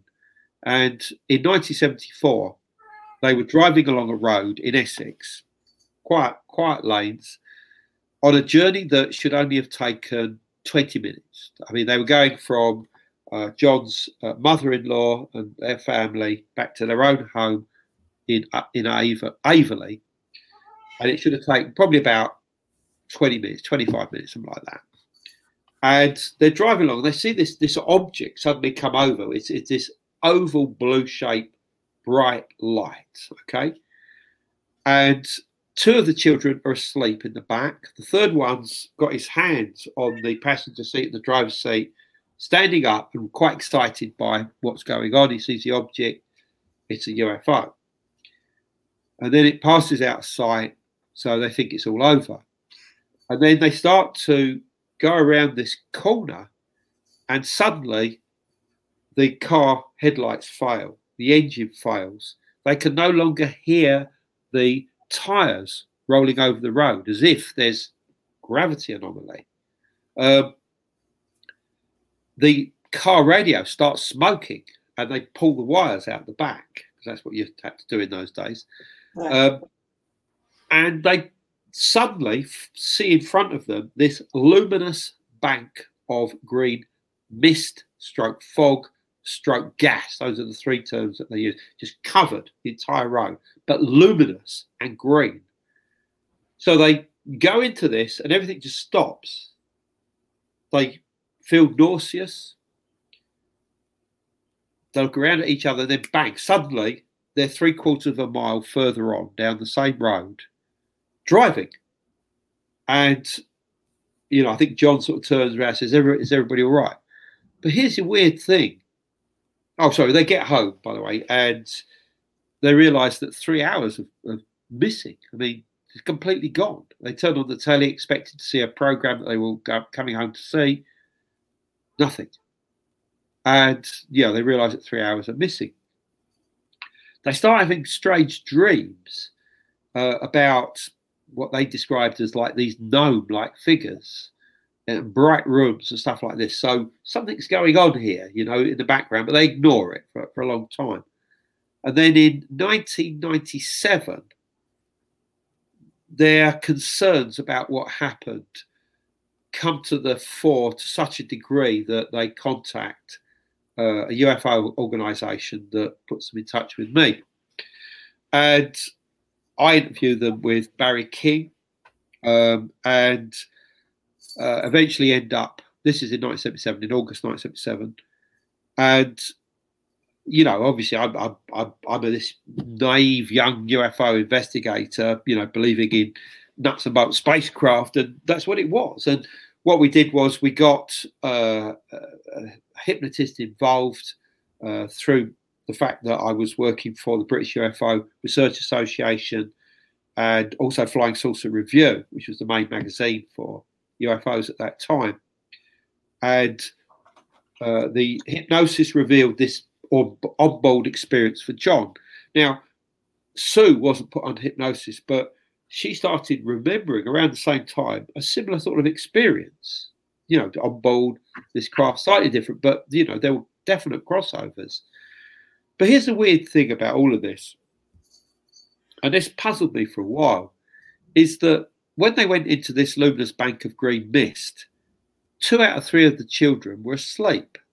Only 1 was awake. When they came out of it, and they were 3/4 of a mile further on, the boy was still with his hands on the the passenger and the driver's seat standing up. And the other two children were still fast asleep, exactly as they'd been when they went into it. And this puzzled me. I thought, if they were abducted by aliens, are we saying that the aliens put everybody back in their car and put them back exactly the way that they were, just so nobody would notice? Or is something else going on here? And eventually it came to me, came into my brain. I remember the actual day that it actually took place. Where was the time? I was still living in Wickford, I think, which is where I used to live in my parents' home. They'd gone by that time. And it just suddenly came to me that, hold on, they obviously jumped through time and space. In other words, they were taken literally out of space-time. So that the journey meant that they went into the luminous bank of green mist, and then they were like suddenly thrust instantaneously as far as our space-time is concerned. So they jumped space and time. And that whatever experience they'd had must have occurred outside of space-time as that jump took place. So in other words, the entire abduction, their entire experience, which we will assume involved an intelligence, took place outside of normal space-time. And that was my first indication that we were dealing with transdimensional intelligences and not physical flesh and blood aliens. That makes so much sense. So let me have a look. See. Can you put that question from Nikki back up again, Leo? So yeah, hold on. I'm trying. Hold on, here it is. It's medicinal. Yeah. I have to relocate it. I apologize. Got a lot of medicinal stuff. A lot of questions and a lot of comments. Here they are. Here it is. So, do beings from higher dimensions tend to be more enlightened? That's from Nick. I think that we have to see that as read, I'm afraid. I would say that they've probably been around for not just millions, but arguably billions of years. Perhaps even since the early days of the universe itself, and arguably even before that. So, as far as how intelligent they are, it's off the scale. I mean, it's beyond anything that we can imagine. So that's why they're more amoral as opposed to good and evil. I mean, they just don't think in terms of compassion and they can do what they like. If they wanted to manifest now and just stop everything, they could do it. But if they do it, they are ultimately showing off. Ultimately, that's what they're doing. I mean, honestly, no, I'm serious. I mean, and you ask the guys at Skinwalker Ranch, why certain things occur, and it's very clear. And at Bempton, you ask Paul Sinclair about this. It's because they are showing off, and that's the only way that I can describe it. I mean, I've seen it on various occasions, and it's not. It's on a level which you just think this cannot A, be coincidence, B, be simply human minds picking up stuff or spirits. But I mean, it's on such a profound level. And obviously a Christian might say, oh, well, it's God's intervention or something like this. But I see it in terms of these age-old intelligences that have been with us since the beginning and have been inspiring in slow drips human development and human evolution since the beginning. Somebody else asked about what your thoughts were on the C5 protocol. So really that's kind of what you're talking about. Well, tell me all about the C5 protocol. Say what? I don't know about it. You know nothing about the C5? It's what's his name? I'm horrible with names. C5. You don't mean Stephen Greer? Yeah. You mean Close Encounter of the Third Kind? Yeah, or the Fourth Kind. Oh, right, sorry, Fifth Kind. Yeah. Oh, right, okay, yeah. Well, look, I mean, Stephen Greer is a very clever man. I mean, I've met him. I met him in the 90s when he came over to the UK and spent some time in crop circle country. And he knows how to use human consciousness interaction to get phenomena to occur. He does it with big groups. He does it commercially. Yeah. I don't necessarily agree with all of his methods, but he is a clever man. And he understands what I'm talking to you about now. I mean, I would say that his beliefs are much more ET orientated, certainly publicly, although he does talk in terms of interdimensional, or what we now call transdimensional, which is the more modern term. But no, he knows what he's talking about. Yeah, I think so too. And I think it totally blends in with what you've been saying as well. It's that we can have an interaction with them because of our consciousness. And they hear us. Absolutely. Sorry, go on. No, I was just going to say, I think that these first shamans in places like the Kesem Cave, they were doing it 400,000 years ago. Yeah. They formed this rapport, this relationship with the phenomena, which they saw in terms of a presence by seeing these objects, what we call UFOs, manifesting. And they probably had close encounters. They probably had time losses. They probably had abductions, but they would not have been like us. I mean, if they had an abduction, they wouldn't have been taken aboard a nuts and bolts spacecraft. They'd have been taken quite literally into another realm where the ancestors would have been present.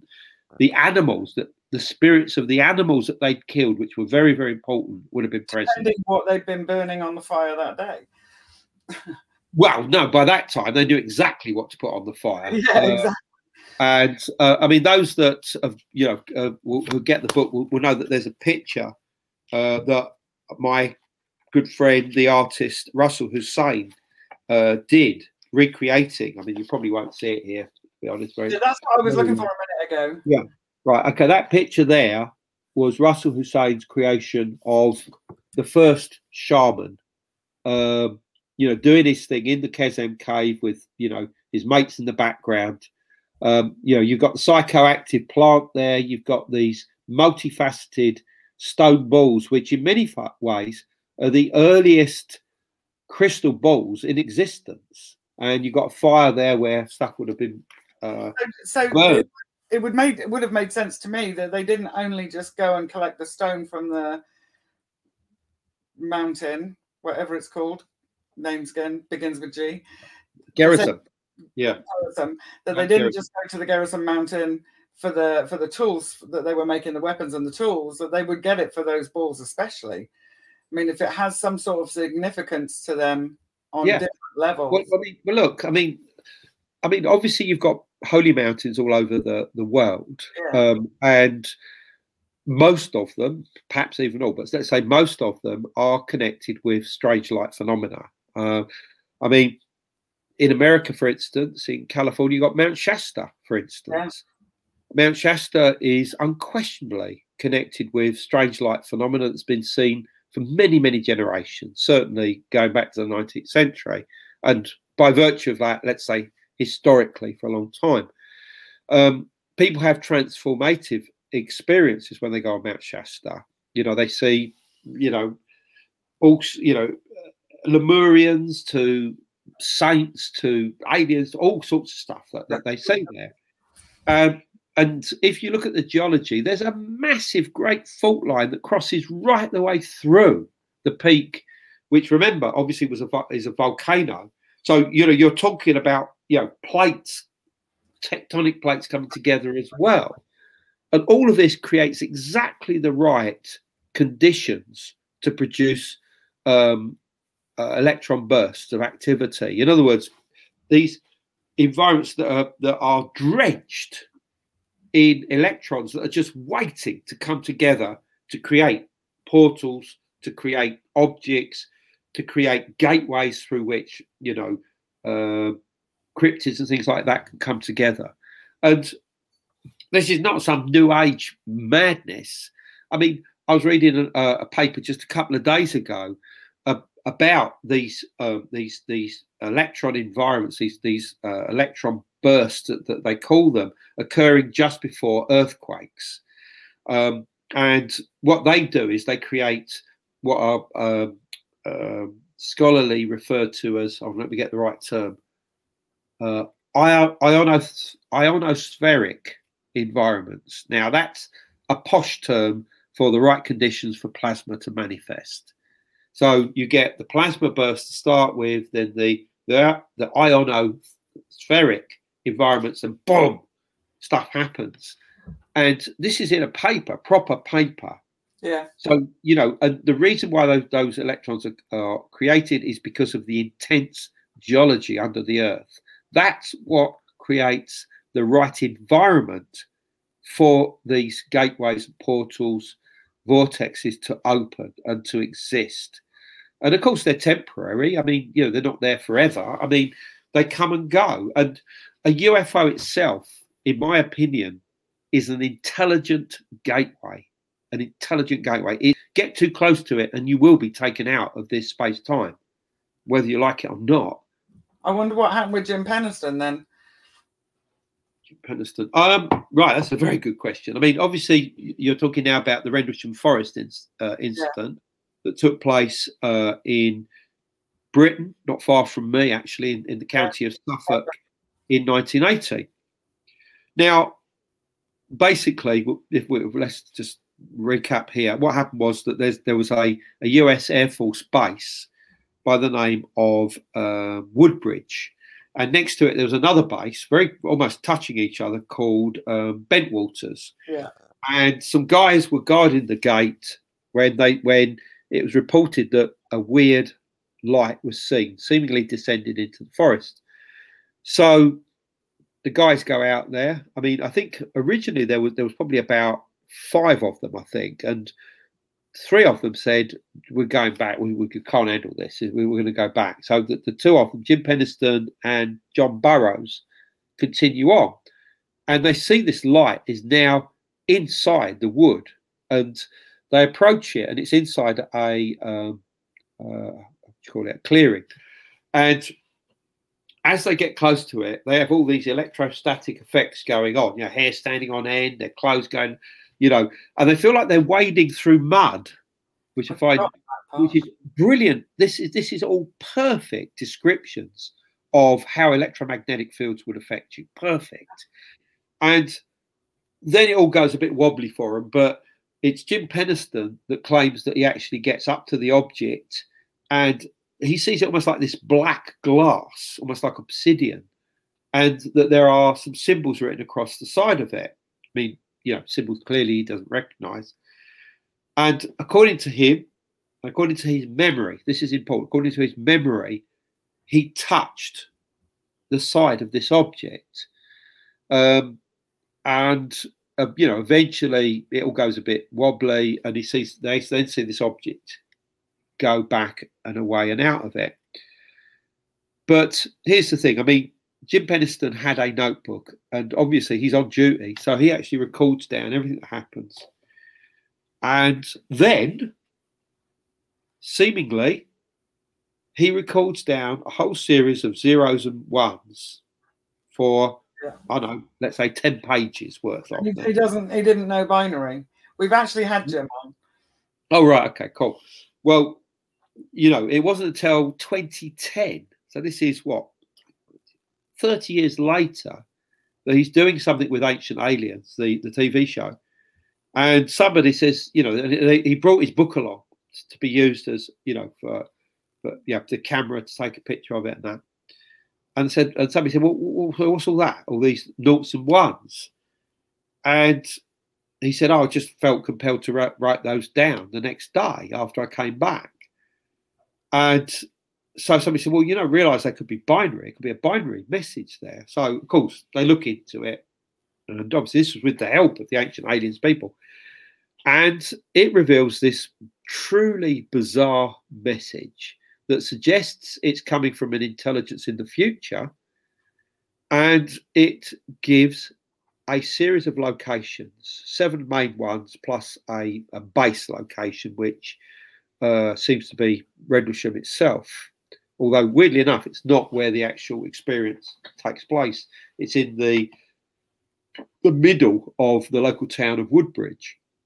And these sites, some of them are well known and some of them aren't. I mean, you've got somewhere close to the Nazca Lines, you've got somewhere very close to the Great Pyramid, you've got the so-called Naxos Gate in the Aegean, which is this incredible site on one of the islands, Greek islands. You've got a Mayan temple, you know, I think is it in Guatemala or Belize? Can't remember now. And you've got another location at Sedona, which obviously is a big New Age centre, but it's also somewhere that's been seen as sacred to, you know, Native American First Peoples for, well, let's assume thousands of years. Oh, and another one in Ireland, on the island of Arran. Yeah. At this really weird stone fault, right up on the side of a, you know, a coast, yes, huge cliff face that goes down. And you say, so, well, what's the commonality with all these sites? Well, firstly, when I looked at them, I thought, this is really weird. I mean, there were 7 main sites. I think I'd been to about 3 or 4 of them within about the last couple of years. And I thought, this is weird. I mean, you know, am I being unconsciously led to go around all these sites? And if I may tell this story, this is a good story. Yeah.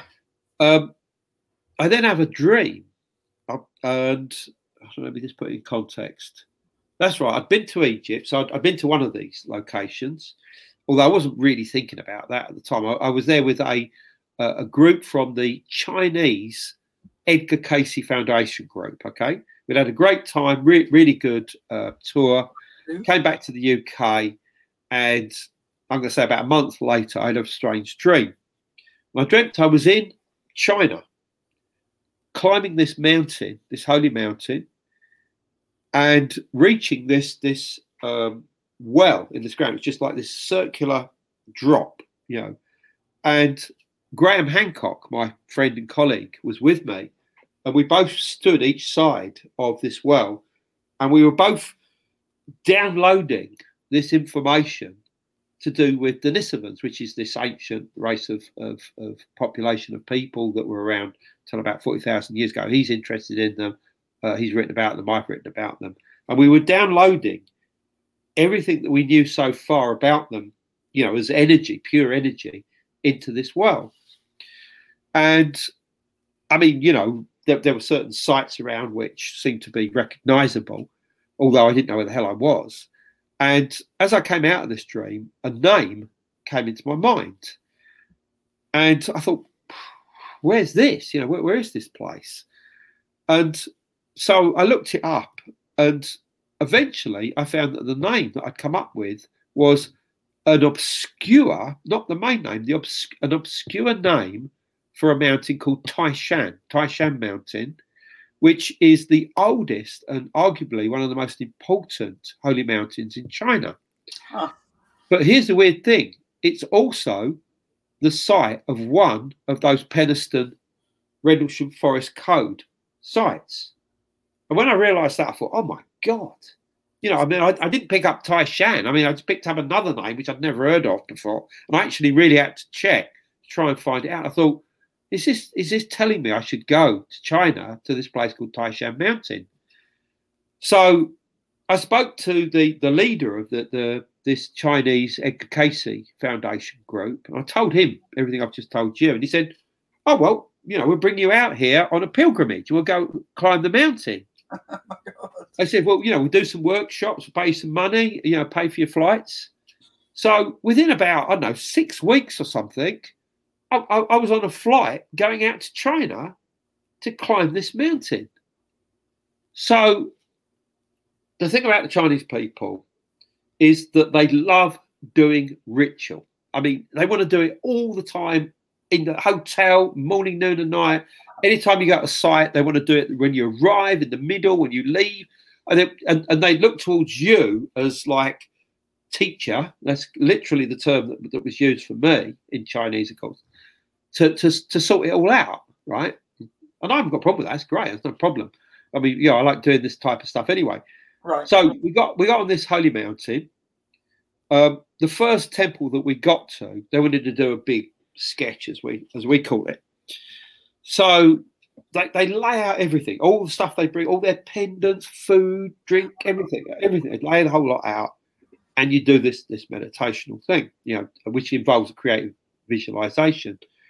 And for me, I could see at the top of the mountain this tower that looked like a European church tower, but it seemed to be on its own. And I could see us standing inside this tower, and I felt it was a tower that was associated with the stars, that there was like representation of the stars, or they watched the stars from here, or something, to do with the stars.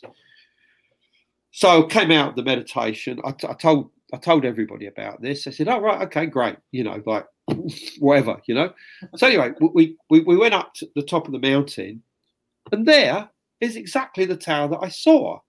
Oh, wow. And the thing is that all around it was all these star constellations, and it looked like a European church tower, like a square European church tower. And I got up there with one of the other lads, and I said, "That's what I saw. That is what I saw." I said, "That's where we've got to do our own ritual up here." So anyway, everybody else arrived, but at the base of it was this circular well. And it wasn't even me that noticed it. The other people said, "Oh, there's your well that you told us you dreamt about." I said, "Oh my God, it is. It's that." Wow.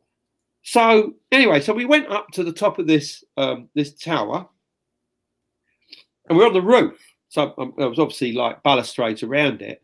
So we're doing this thing where we're invoking the immortals of all of the sites of the Rendlesham Forest Code. To like come and witness what we're doing. Yeah. Right. And obviously also evoking the one of the mountain, the Chinese immortal of that particular mountain, to come to us now to witness what we are doing, right? Right. At which very moment, we're in meditation. I open my eyes, and there's this man standing right in the middle of our circle, who's quite clearly a monk, but dressed slightly bedraggled, just standing, and he's got a smartphone.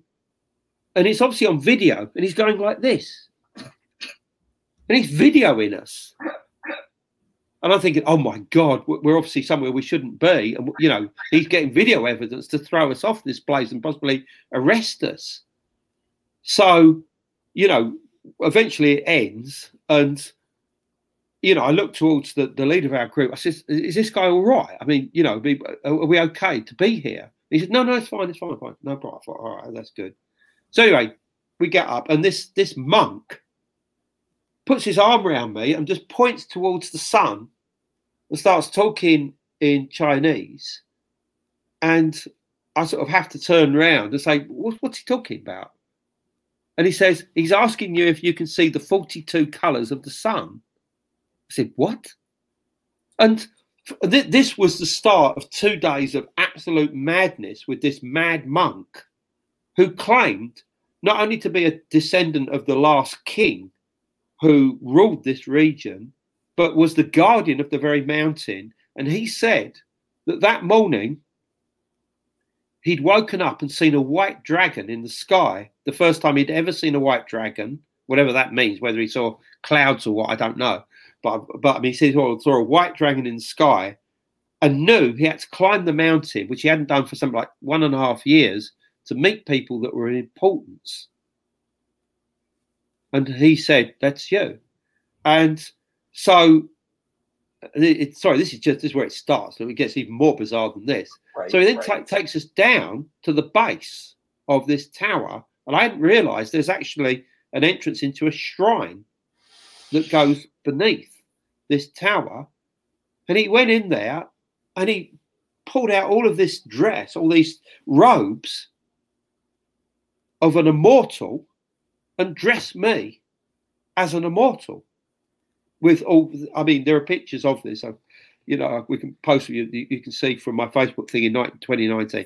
I mean, And I remember as this happening, thinking, "What the hell is going on?" And so I'm now dressed as an immortal. He thinks I'm some kind of immortal character or something. So anyway, we move away from here to the monastery, which is a Taoist monastery, and he takes us all into this Taoist monastery, and he's talking to us, and it becomes clear that he's nothing to do with this monastery whatsoever. And the Taoist monk says, "Oh, get out! We can't use this as your personal, temple or something." You think, what the hell is going on here? So we go up to the highest point on the mountain, and there's this massive monolith that's angled like that. It points due north. By this time, he's got this statue out from somewhere, from shrine, and he's carrying it on climbing up this monolith with this statue. Chinese guards are saying, "Oi, come down." He's got this statue, drops it, smashes on the ground. Oh my God. This is just chaos. This is just chaos. What the hell is going on? So anyway, he wants to show us more, but we say, look, we've got to go. We've really got to go. We need to get down the mountain. And so, eventually let's go. And we arranged to go back the next day. And we were going to start off something like 12 o'clock from the hotel. Just before we start, the mad monk comes into the hotel handing out cans of beer to everybody, even though he didn't drink himself. And this is 12 o'clock. And you think, this day is not going to go the way that you think it's going to go. And so anyway, I'm thinking we got to try and lose him or something. But anyway, we went to the top of the mountain, and there he was waiting for us. And I mean, and we finished off what we had to do ritually, and he actually behaved himself during that. But he said, "I've got something to show you." And he then took us off that peak onto another peak, a quite separate peak, to show us this secret temple of this goddess called Bisha. And he took us into sacred caves, all the rest of it, something we've never got to have seen if we... And I mean, he was quite clearly the guardian of the mountain, the personification in human form of the mountain. But I've never, ever encountered anybody who was a shaman and a personification of this type of person as him. Never, ever, anywhere in the world. But the thing was, we did that. We did a ritual there, all the rest of it. By this time, it started to get dark. And so we have to leave this shrine. So he then takes all the headdresses off the statues and gives them to one of the girls in the group and says, "Take them down the mountain." I'm thinking, what? So we then have to go down a mountain, not on any proper steps, but crawl and go down this really dangerous mountain. It took us about 3 hours, and it killed my legs. I bet. And we get back in the hotel eventually. We've lost him somewhere along the way. And at this point, all I want is a beer, in all honesty. I mean, my legs have gone. All I want is to sit down, just have a few beers and relax. So I've started to have a few beers. And one of the leaders of the group says, "Oh, we've got somebody to meet you." And this Taoist monk, who really looked like something out of some kung fu movie, comes in and says, "Oh, he's come to meet you and talk to you about spirituality and that." And there's me swigging back beer. And I'm thinking, oh, my God, this does not well. This doesn't look good. Anyway, he chatted. He was a great guy. Obviously, talked a lot about stuff. And that was that. And the mad monk came back to the hotel 5 o'clock in the morning to take the headdresses, to take them back up the mountain. Why? But, of course, the part of this story that I haven't mentioned, and this brings us back to what we've been talking about to do with UFOs, is that the night before we climbed the mountain on the first time, we went to this theatre production, open air theatre production at the base of the mountain, where behind it you could see the peaks. And I started to see these lights rising up from the peaks. And at first I thought it just must be Chinese lanterns or something going on up there, but they were clearly not.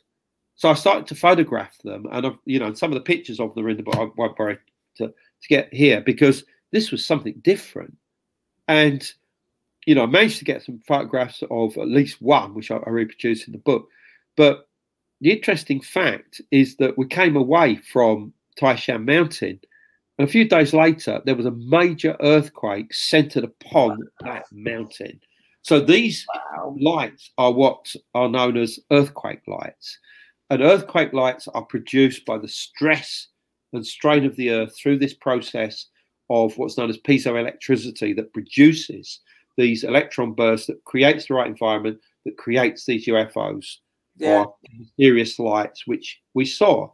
And, well, essentially that was the story of me going to Taishan. You didn't get arrested. Your question about Rendlesham Forest. Yeah. You're lucky you didn't get arrested for nicking a whole bunch of headdresses from some holy cave. It's crazy. I mean, as I said, I have never met anybody like this in my life, and I doubt if I ever will again. They were the sort of person that, for some reason, you obey. It's like they know things that you don't about reality, and that if you follow what they ask of you, you are going to share with that. And that's the only way that I can describe it to you. All right, let's see if we can power through some questions. Bill Van Horn says, does Andrew have any experience with people projecting their consciousness into the luminal extra-dimensional world and interested with the others? I have no idea what that means. Do you? Well, we can break it down. I mean, others, other is the term that we occasionally use for these transdimensional intelligences, because they are other. They exist outside of our physical reality. Now, as I said, this multidimensional realm that surrounds us, both independently, but also we are overlaid. Our physical reality is overlaid within it, is known as the bulk. A lot of people don't like that term. I don't like it. So we just call it the outside. In other words, that which is outside normal space time. Okay. Yeah. So you've got the outside, and the intelligences of it, just in general terms, are other, not the other, just other, basically. So, you could use those terms if you want, but can we interact with those end beings? And I think that the answer is yes, we can, because I think that unless we do, they will continue to see us almost like ants in an anthill. In other words, they will just see us as doing the same old thing that we do year in, year out, millennium after millennia. And they might help us here and there, build a new, anthill or change the courses or whatever. But ultimately, not a lot is going to change. But can you imagine if, the ants of the local anthill, for instance, suddenly came into your house, went up the wall and spelt out your name? You'd soon start taking a notice of them then. You would. Because you'd suddenly think, oh my God, there is a connection. Their intelligence is far more than we've ever given credit. That's why we have to start thinking in terms of communication with end beings. We have to.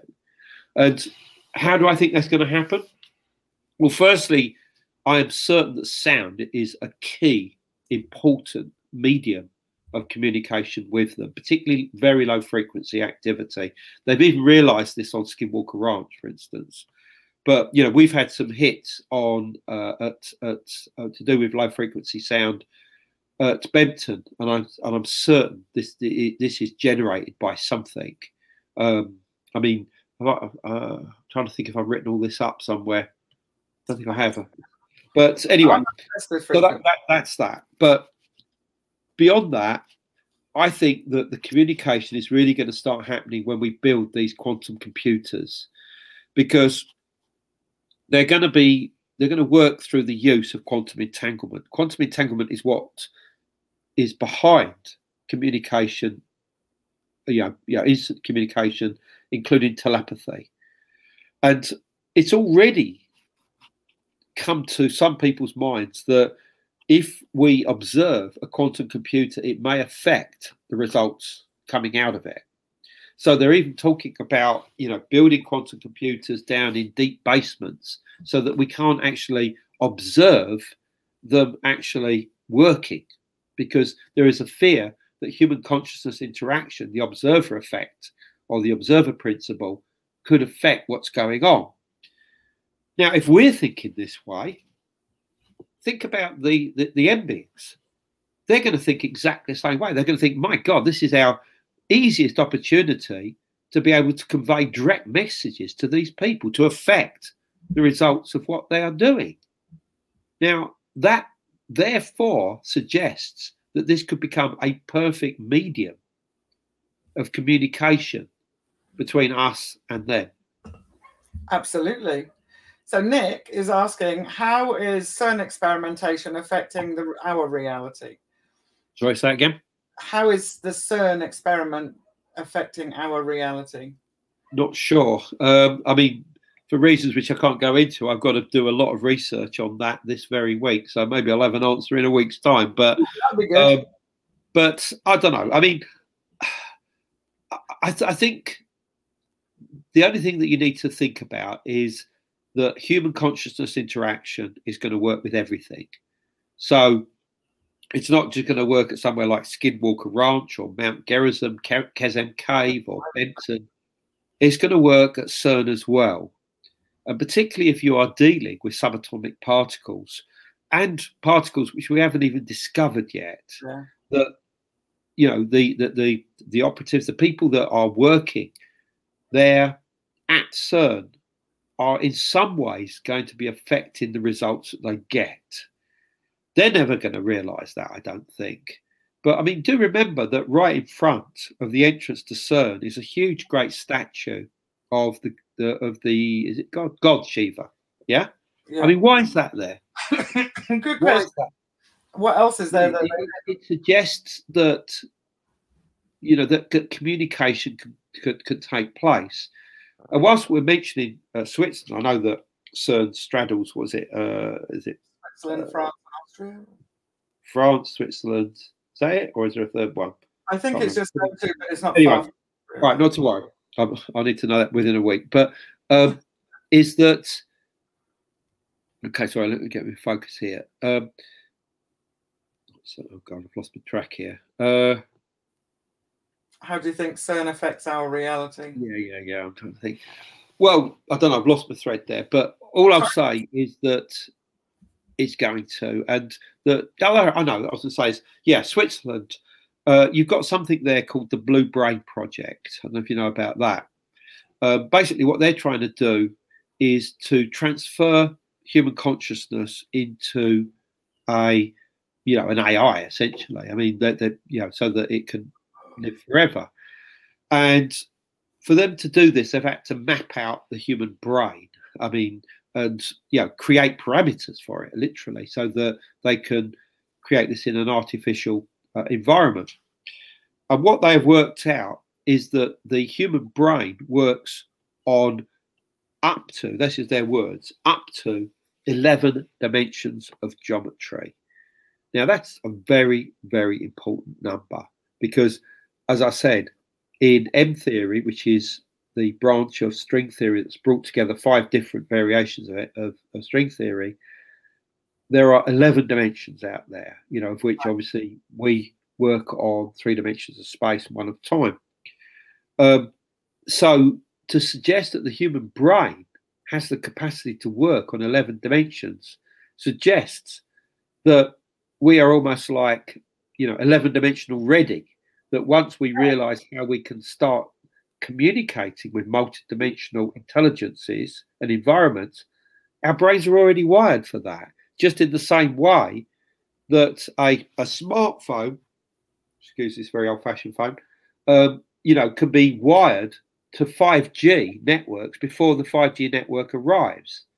It's already, wired in readiness for that. So our brains are already wired in readiness for us to start using 11 dimensions. I find that quite extraordinary. Obviously I mentioned that only because we're talking about Switzerland here, but coming back to CERN, I mean, quite clearly they're looking for higher dimensions. There's been a lot of rumor, a lot of talk about what goes on there. They're trying to create black holes and stuff like this. But I mean, one of the things that they want to try and achieve is evidence of higher dimensional reality. And in other words, there are a number of particles which we either know about or predict exist. But in theory, there's still something missing. And that something missing would seem to exist on a higher dimensional frequency or vibration. They're looking for that. So, it's interesting. I mean, Shiva, the sacred number associated with Shiva is the number 11. The different temples have like these levels that always generally have 11. Nobody really can explain that. And I've always thought about this, and I thought, I wonder if they know something about dimensional reality that, not they, I mean, the ancient Vedic peoples knew something about dimensionality that they embodied within the cult of Shiva. It makes you wonder, doesn't it, where it comes from? Yeah. It certainly does. So we have Cassie has asked again, what's the most mind-blowing thing you've seen or learned so far?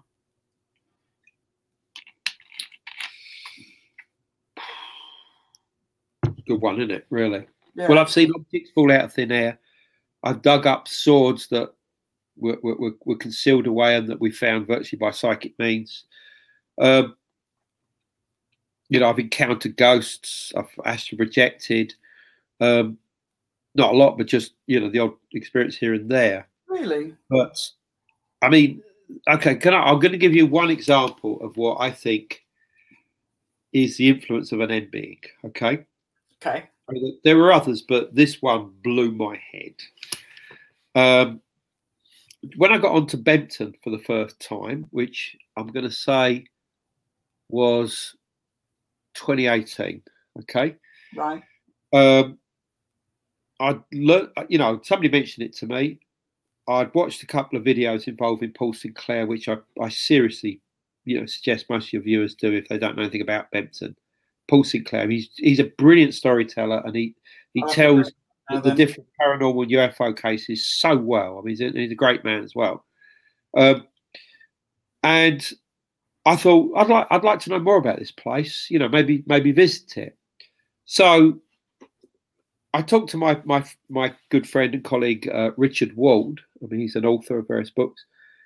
And what we like to do on a Saturday night is get together, relax, and do meditations about whatever theme we're working on at that time. It could be somewhere like Göbekli Tepe in southeast Turkey. Recently, we've been focusing on the Himalayas, looking at stuff to do with Yeti and whatever.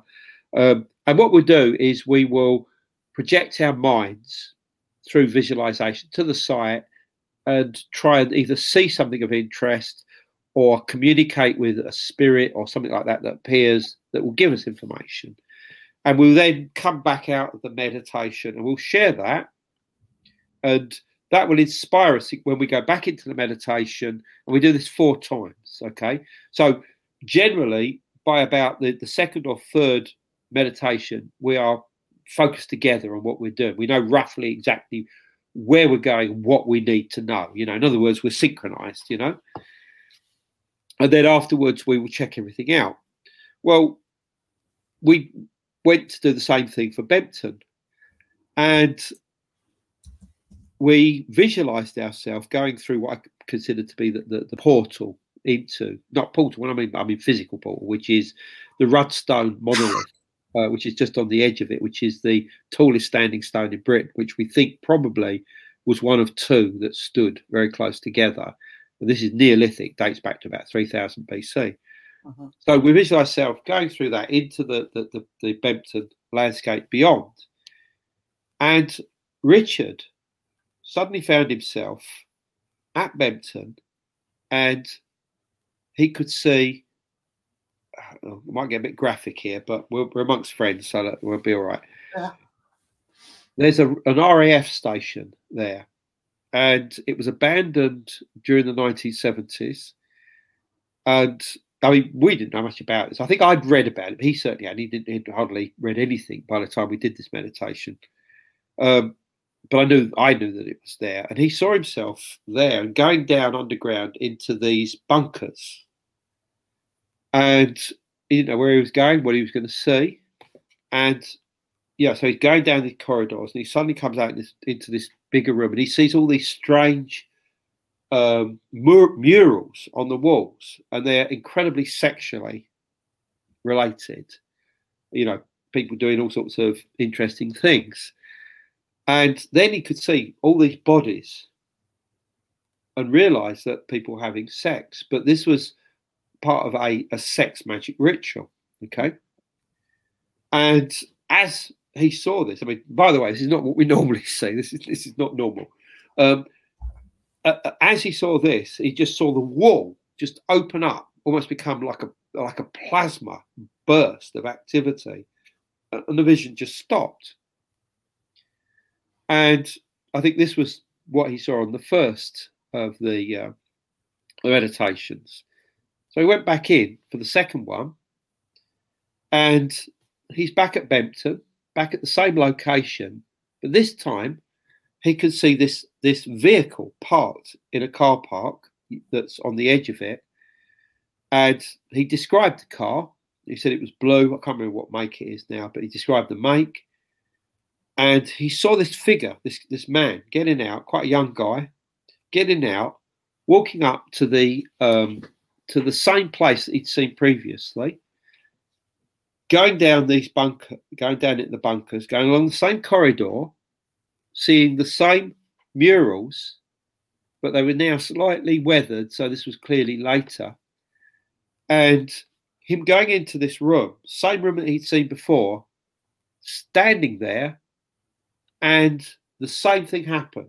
The wall just opened up like this sort of plasma burst, like a gateway, just poof. Wow. And then, as it withdrew, the figure had gone.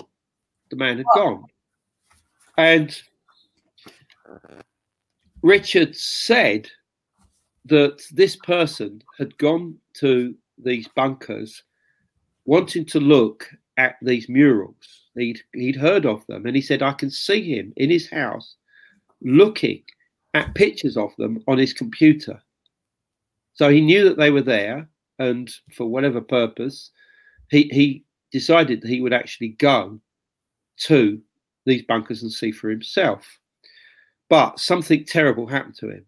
You know, the sense was that he disappeared. He literally disappeared. I said, so what, I mean, what you're saying that, sorry, he's a missing persons, or, you know, this is what happened? He said, you know, have people disappeared? I said, yeah. I mean, Paul Sinclair has talked about several people that have disappeared at Bempton under very mysterious circumstances. He says, well, you know, can we look this up? Well, sorry, this is afterwards, but I'll tell you what else happens in this vision. Because as this person disappears, he hears this voice in his head, a voice that seems to be, you know, talking to him as if like it knows more, it knows what's going on. He says, you know, 9 years, you just look, 9 years, you know, 9-year anniversary. And the word sacrifice was used. Oh, wow.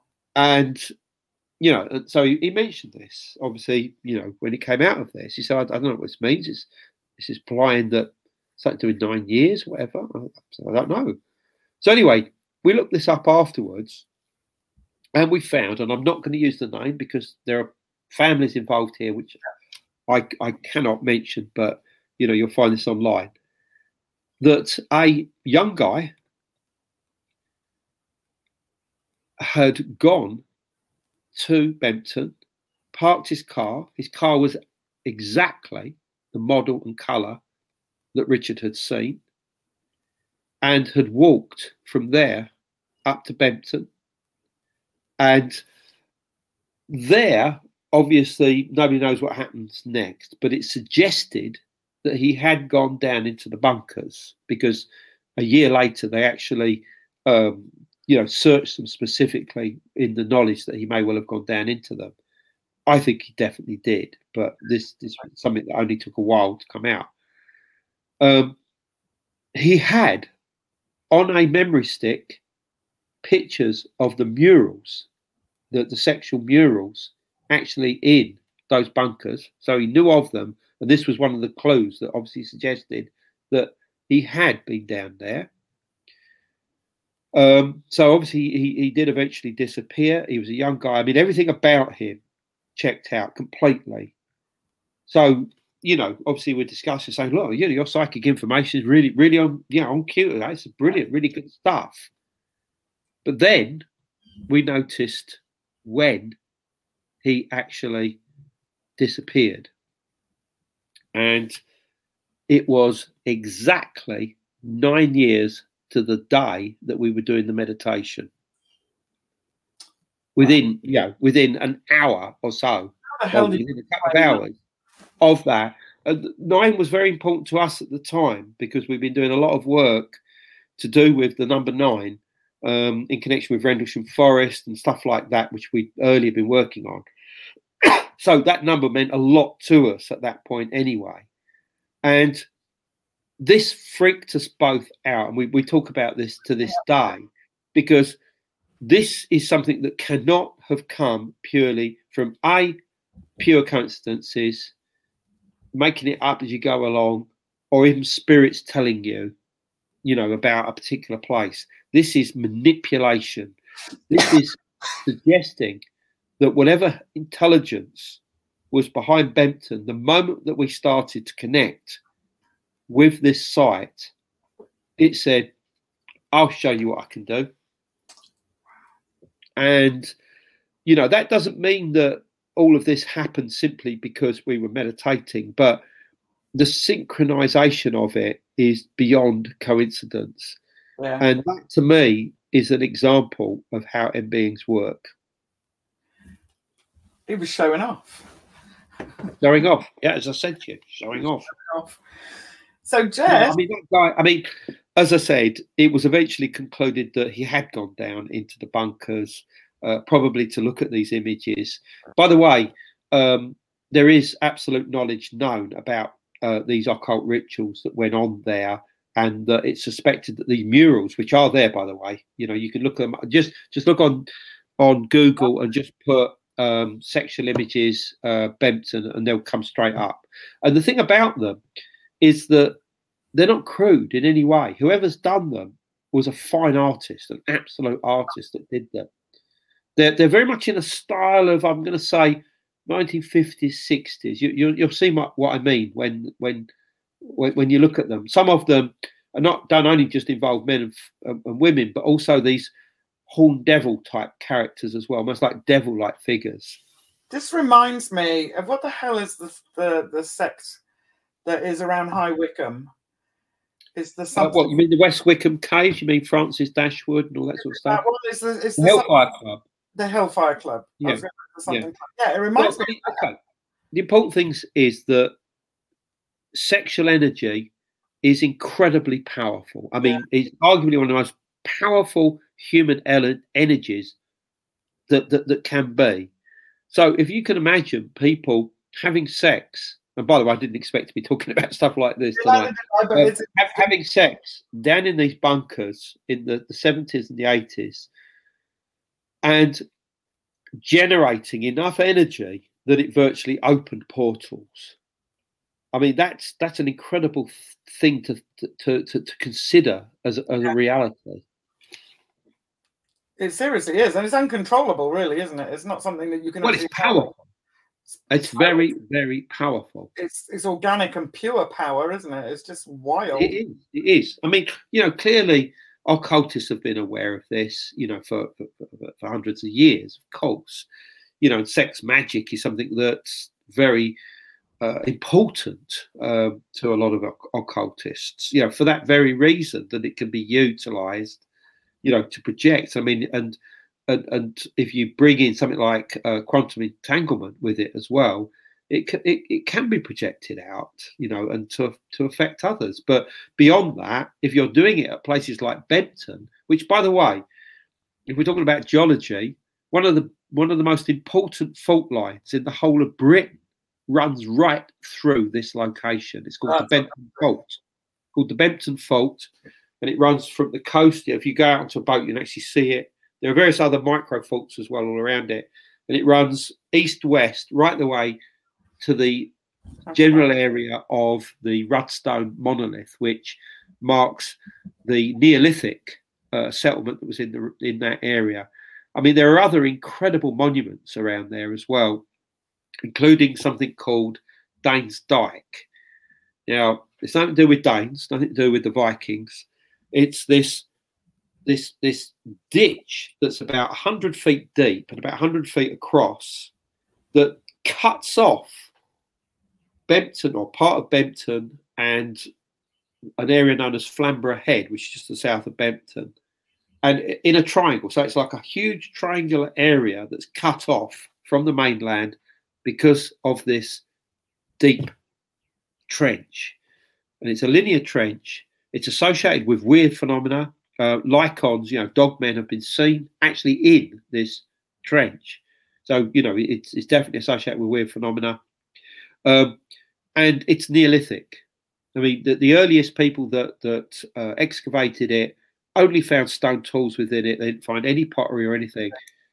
If you look at it up to date, people generally say, oh, it's Bronze Age, but it's not. It was Neolithic, almost certainly. And it was constructed probably around 2600 BC, the same time as the Rudstone monolith. And archaeologists say it was created as a defensive thing so that the settlement inside that triangle could be protected against anybody coming in from the mainland. That is rubbish, because there is no settlement actually inside the triangle itself. And I mean, I can't remember exactly how long it is. It's a couple of miles long, the Danes Dyke. I mean, it's incredible. So I mean, the amount of human effort and engineering that went in to create it. And there is no settlement inside there. None. So the settlement, the Neolithic settlement, is outside of it, as I say, in the direction of the Rudstone Monument, which is beyond it, on the mainland side of it. So why did they create this huge, great triangular area of land and completely cut it off? And I think the answer, in my opinion, I mean, I do talk about Bempton in the book, by the way. There's quite a lot about why it's so important. Is that this was some kind of magical landscape, that was known by the Neolithic people for the phenomena that took place there, and they tried to contain it within it. That's what they were doing. Oh, wow. Caging it. They were. That's exactly what they were doing. And you think in terms of occult, what do you do to evoke something? You create a triangle, not a circle, a triangle. Well, you put two together, don't you? You do. Yeah. So, Jess, I'm worried about you. It's like 2.5 hours and it's getting late for you because you're poorly. So, Jess... Well, let's have another couple of questions and then we'll call it quits. All right. Jess has asked, how do you feel about time travel?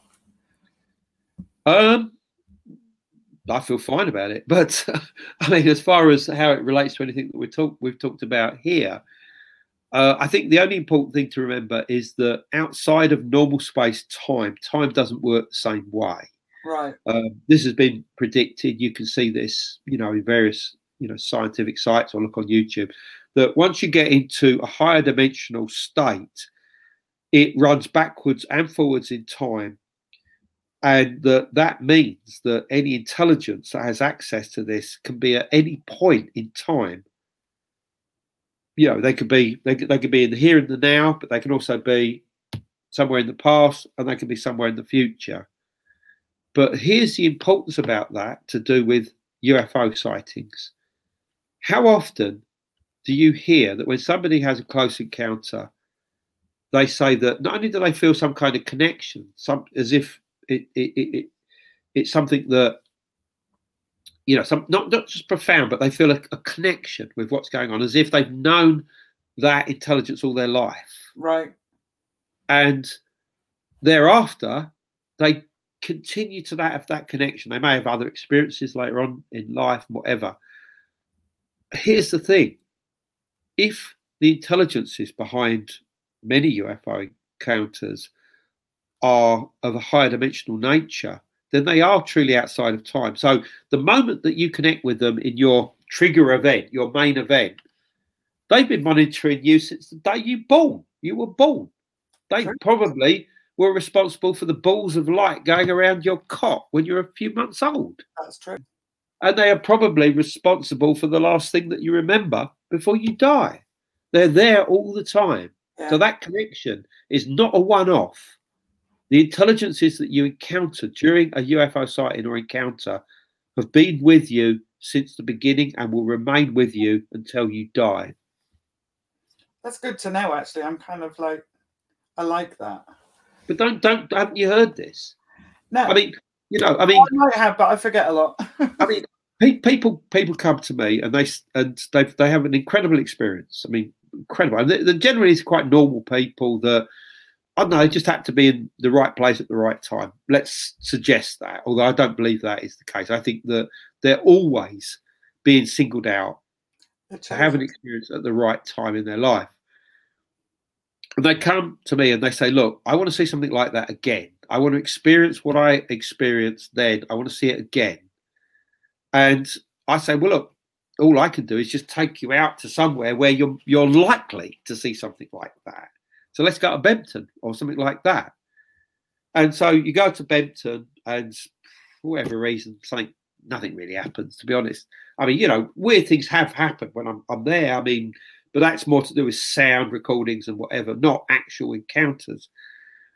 And in many ways, they go away a little bit frustrated because that connection has been made. They feel that it's something that's there at the back of their minds that is there permanently. And all they need to do is just be at the right place at the right time again, and it will re-manifest. And who knows, later on in their life, maybe that's exactly what will happen and they'll feel like they're going home or whatever.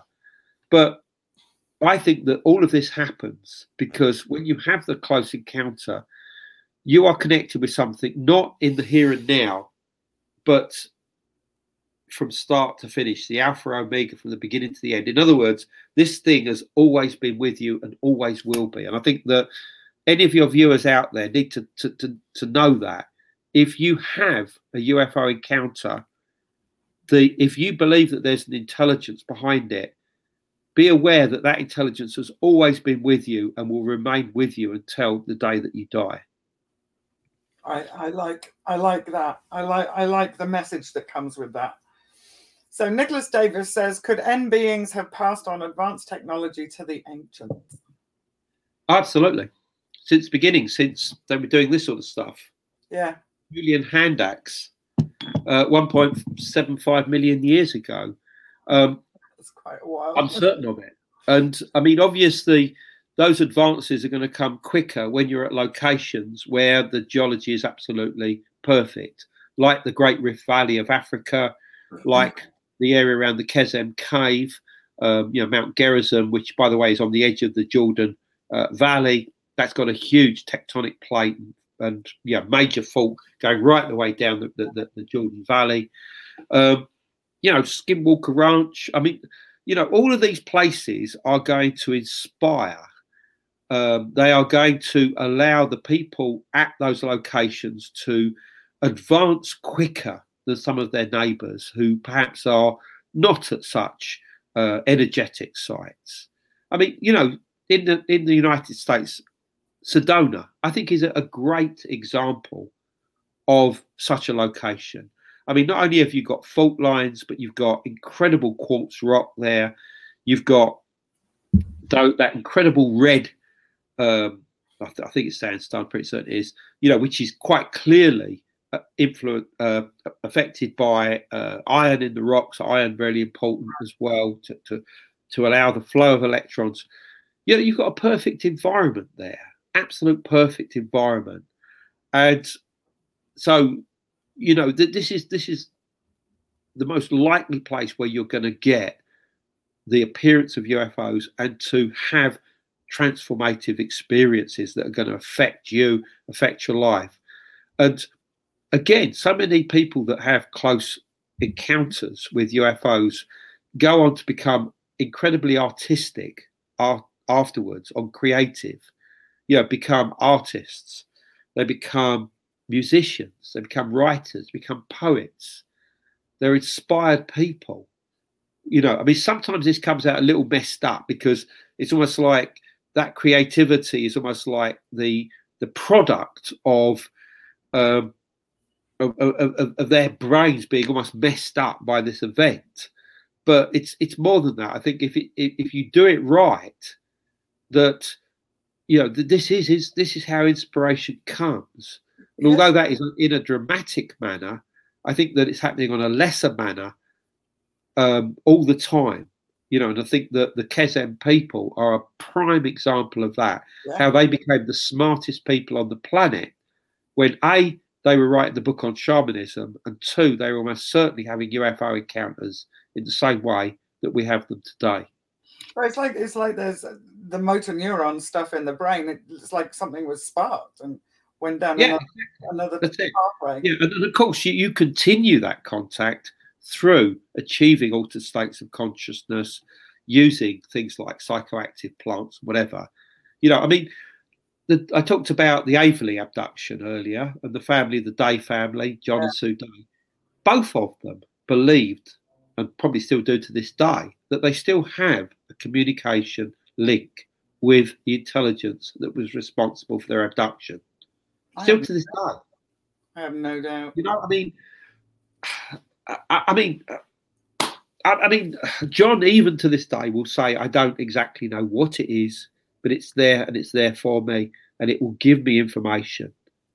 And I mean, I was round his home on various occasions and stuff would just come into his head, new ideas, stuff to do with ion drives and stuff like this, you know, stuff which was sort of like futuristic technology.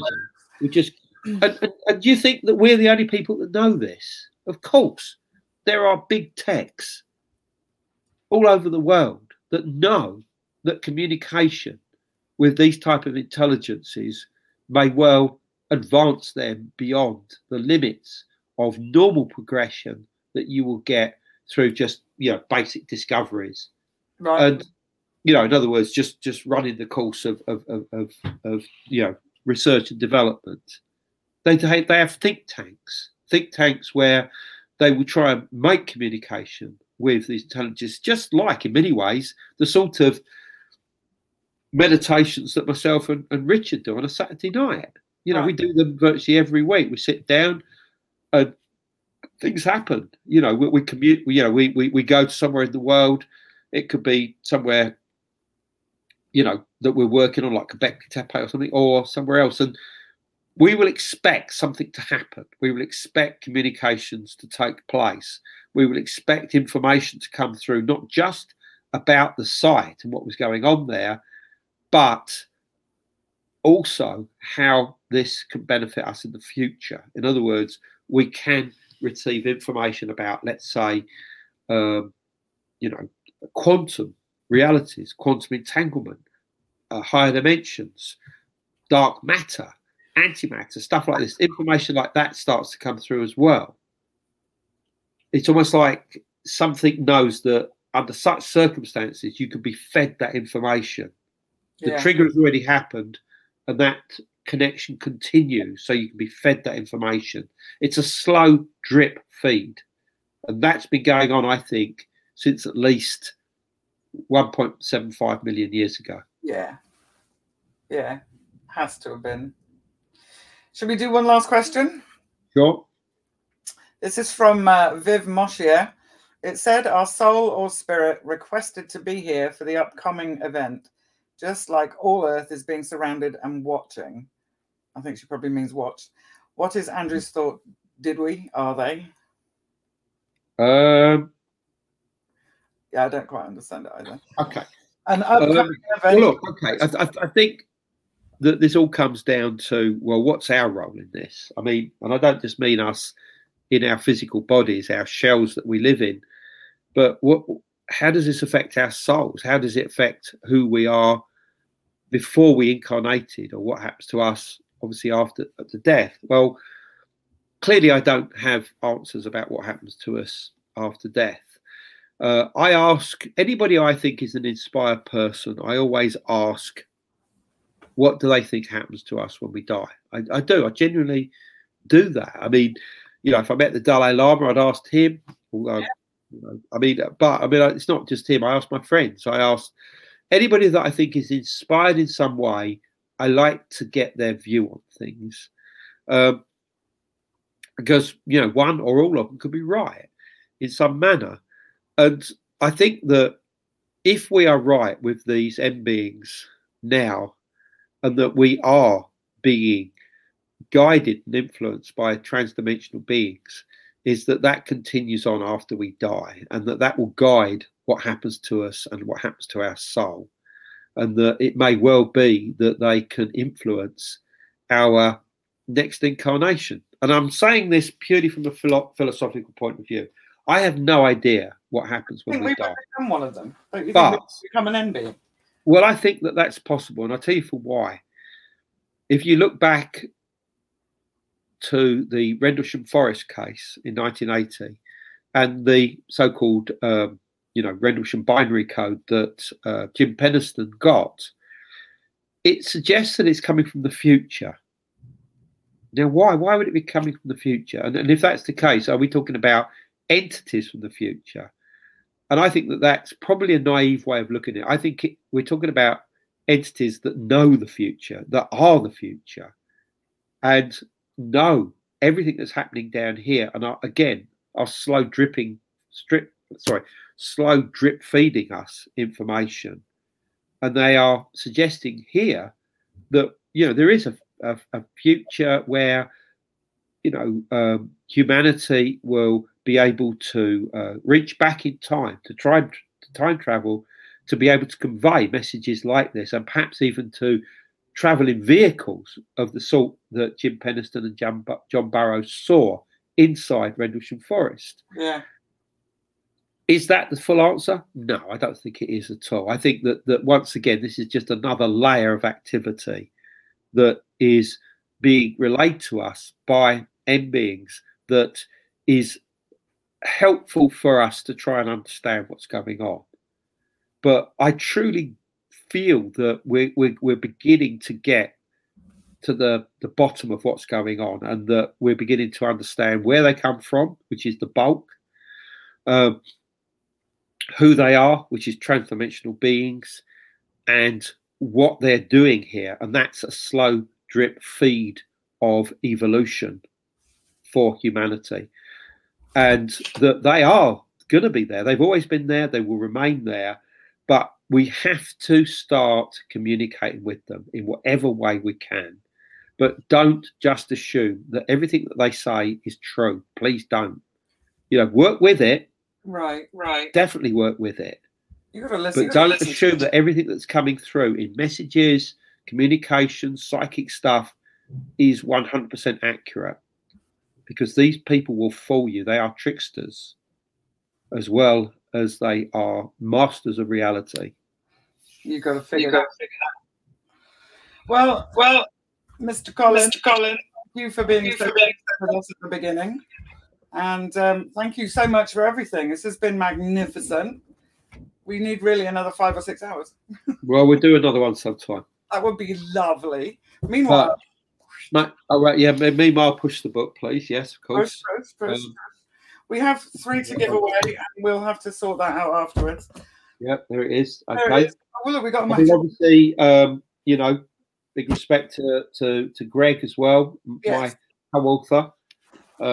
Interesting how it all links in together, actually. Oh, look. Yeah, I mean, we both do each part. We haven't just done a whole book of bits and pieces where we contribute. He does the first half, I do the second half. But by the time you come to the latter half of my half, you'll see where the whole thing's sinking together. Perfect. So that's that. But the only thing I'll say to everybody out there is, firstly, you can communicate with me through andrewcollins.com. There's an emailer on there. Just click that and you can communicate with me. Obviously, find me on social media. I'm on all of them, Instagram, Facebook and Twitter. But beyond that, on a more personal note, is that just watch your dreams. Just watch your dreams over the next few days. I mean, you've listened to this tonight. Well, some of you obviously early morning, I should say, or late morning or afternoon. So thank you for watching this at whatever time you're watching it. is just watch your dreams. I mean, who knows what might be triggered tonight when you go to bed? You know, I mean, I'm quite happy to hear from anybody out there if things start going on, because if all what I've said is true, you're all a part of the same thing here. We're all part of this bigger picture. So maybe this was all meant to be in the first place. I don't know. Let's just wait. I totally believe that. Totally believe that. And I would totally love to do this again. We will. Especially when you're feeling a bit better. So I'm fine. The Drambuie has been fine, thank you. I win. Thank you. Right. Okay. Thank you so much. Leo, are you ready there? Thank you, everybody. And obviously, we're sorry that there was a slight delay at the beginning, obviously. Yeah. That was because there was just so much interest in what we were doing that it essentially crashed the whole platform. So we almost crashed live. Andrew, just so you know, we almost crashed live quite a few times. We had most of the admins got bumped and had to come back. I almost crashed the whole show. Well, that's good. Almost it was good. I see that as a good sign, not a bad sign. Right, that's a good sign, right? So thank you. And I apologize for I don't know what happened with in the beginning. There was a little bit of, we came on a little bit late. For those of you who tuned in, you can go back and watch from the beginning. People kept asking that. Can I watch this from the beginning? Yes. As soon as we're done, you can rewind and watch from the beginning. I'll send it to you as well. And I'll send it to, I can't pronounce her name, the publisher. So the other question I was having, and it's gone now. Oh, well, it was obviously not interesting enough. So we have competition with the 3 books. So I'll show that afterwards. I've also done an ad with all of your links that I'll put underneath all of this live stuff again. I keep putting it up. But andrewcollins.com is where you'll find it. Oh, sorry. Can I push something? Yes. Obviously, if people want to see me live, I'm at the Awakening event in June 24th to 26th at Blackpool in the UK. You've got Eric von Daniken there, who, let's point out, He wrote the foreword. He wrote the foreword to this book, which I find incredible, because obviously the book's called Origins of the Gods. His books have always been of the gods. So, that continuity I love. I think that's brilliant, because he was the guy that brought the whole idea of ancient astronauts to the public domain and made people question the past in a way which nobody else had done before. In 1968, I think, Chariots of Gods. I mean, I read it in the mid-70s. Now, so I think that's brilliant, and he will be there at this event. I mean, if you send me the info on that, and I'll add that to the rest of it. So that's called Awakening. You'll also see it online as the Chariots of the Gods Expo. And Giorgio from Ancient Aliens will be there as well. He's obviously one of the other main speakers. I'm one of the main speakers, and various other of my colleagues, that from this field are there as well. And that's Blackpool, and that's June the 24th to 26th. But if you're in the United States, I will be there in September. I'm doing a big event with Gaia TV in Boulder, Colorado. If you just happen to be in the area, I'd love to see you then. And hopefully next year things will open up even more, and I'll go further afield. So excellent. Thank you so much. And we will. Pleasure. We'll see you next time. Okay, Leo, you ready? Yeah, I'm here. Sorry. All right. Pop back in. Pop back in and turn on my microphone for you to hear me. I apologize. Thank you, Andrew. I'll see you in a minute. All right, Leo, you can unlive. Okay.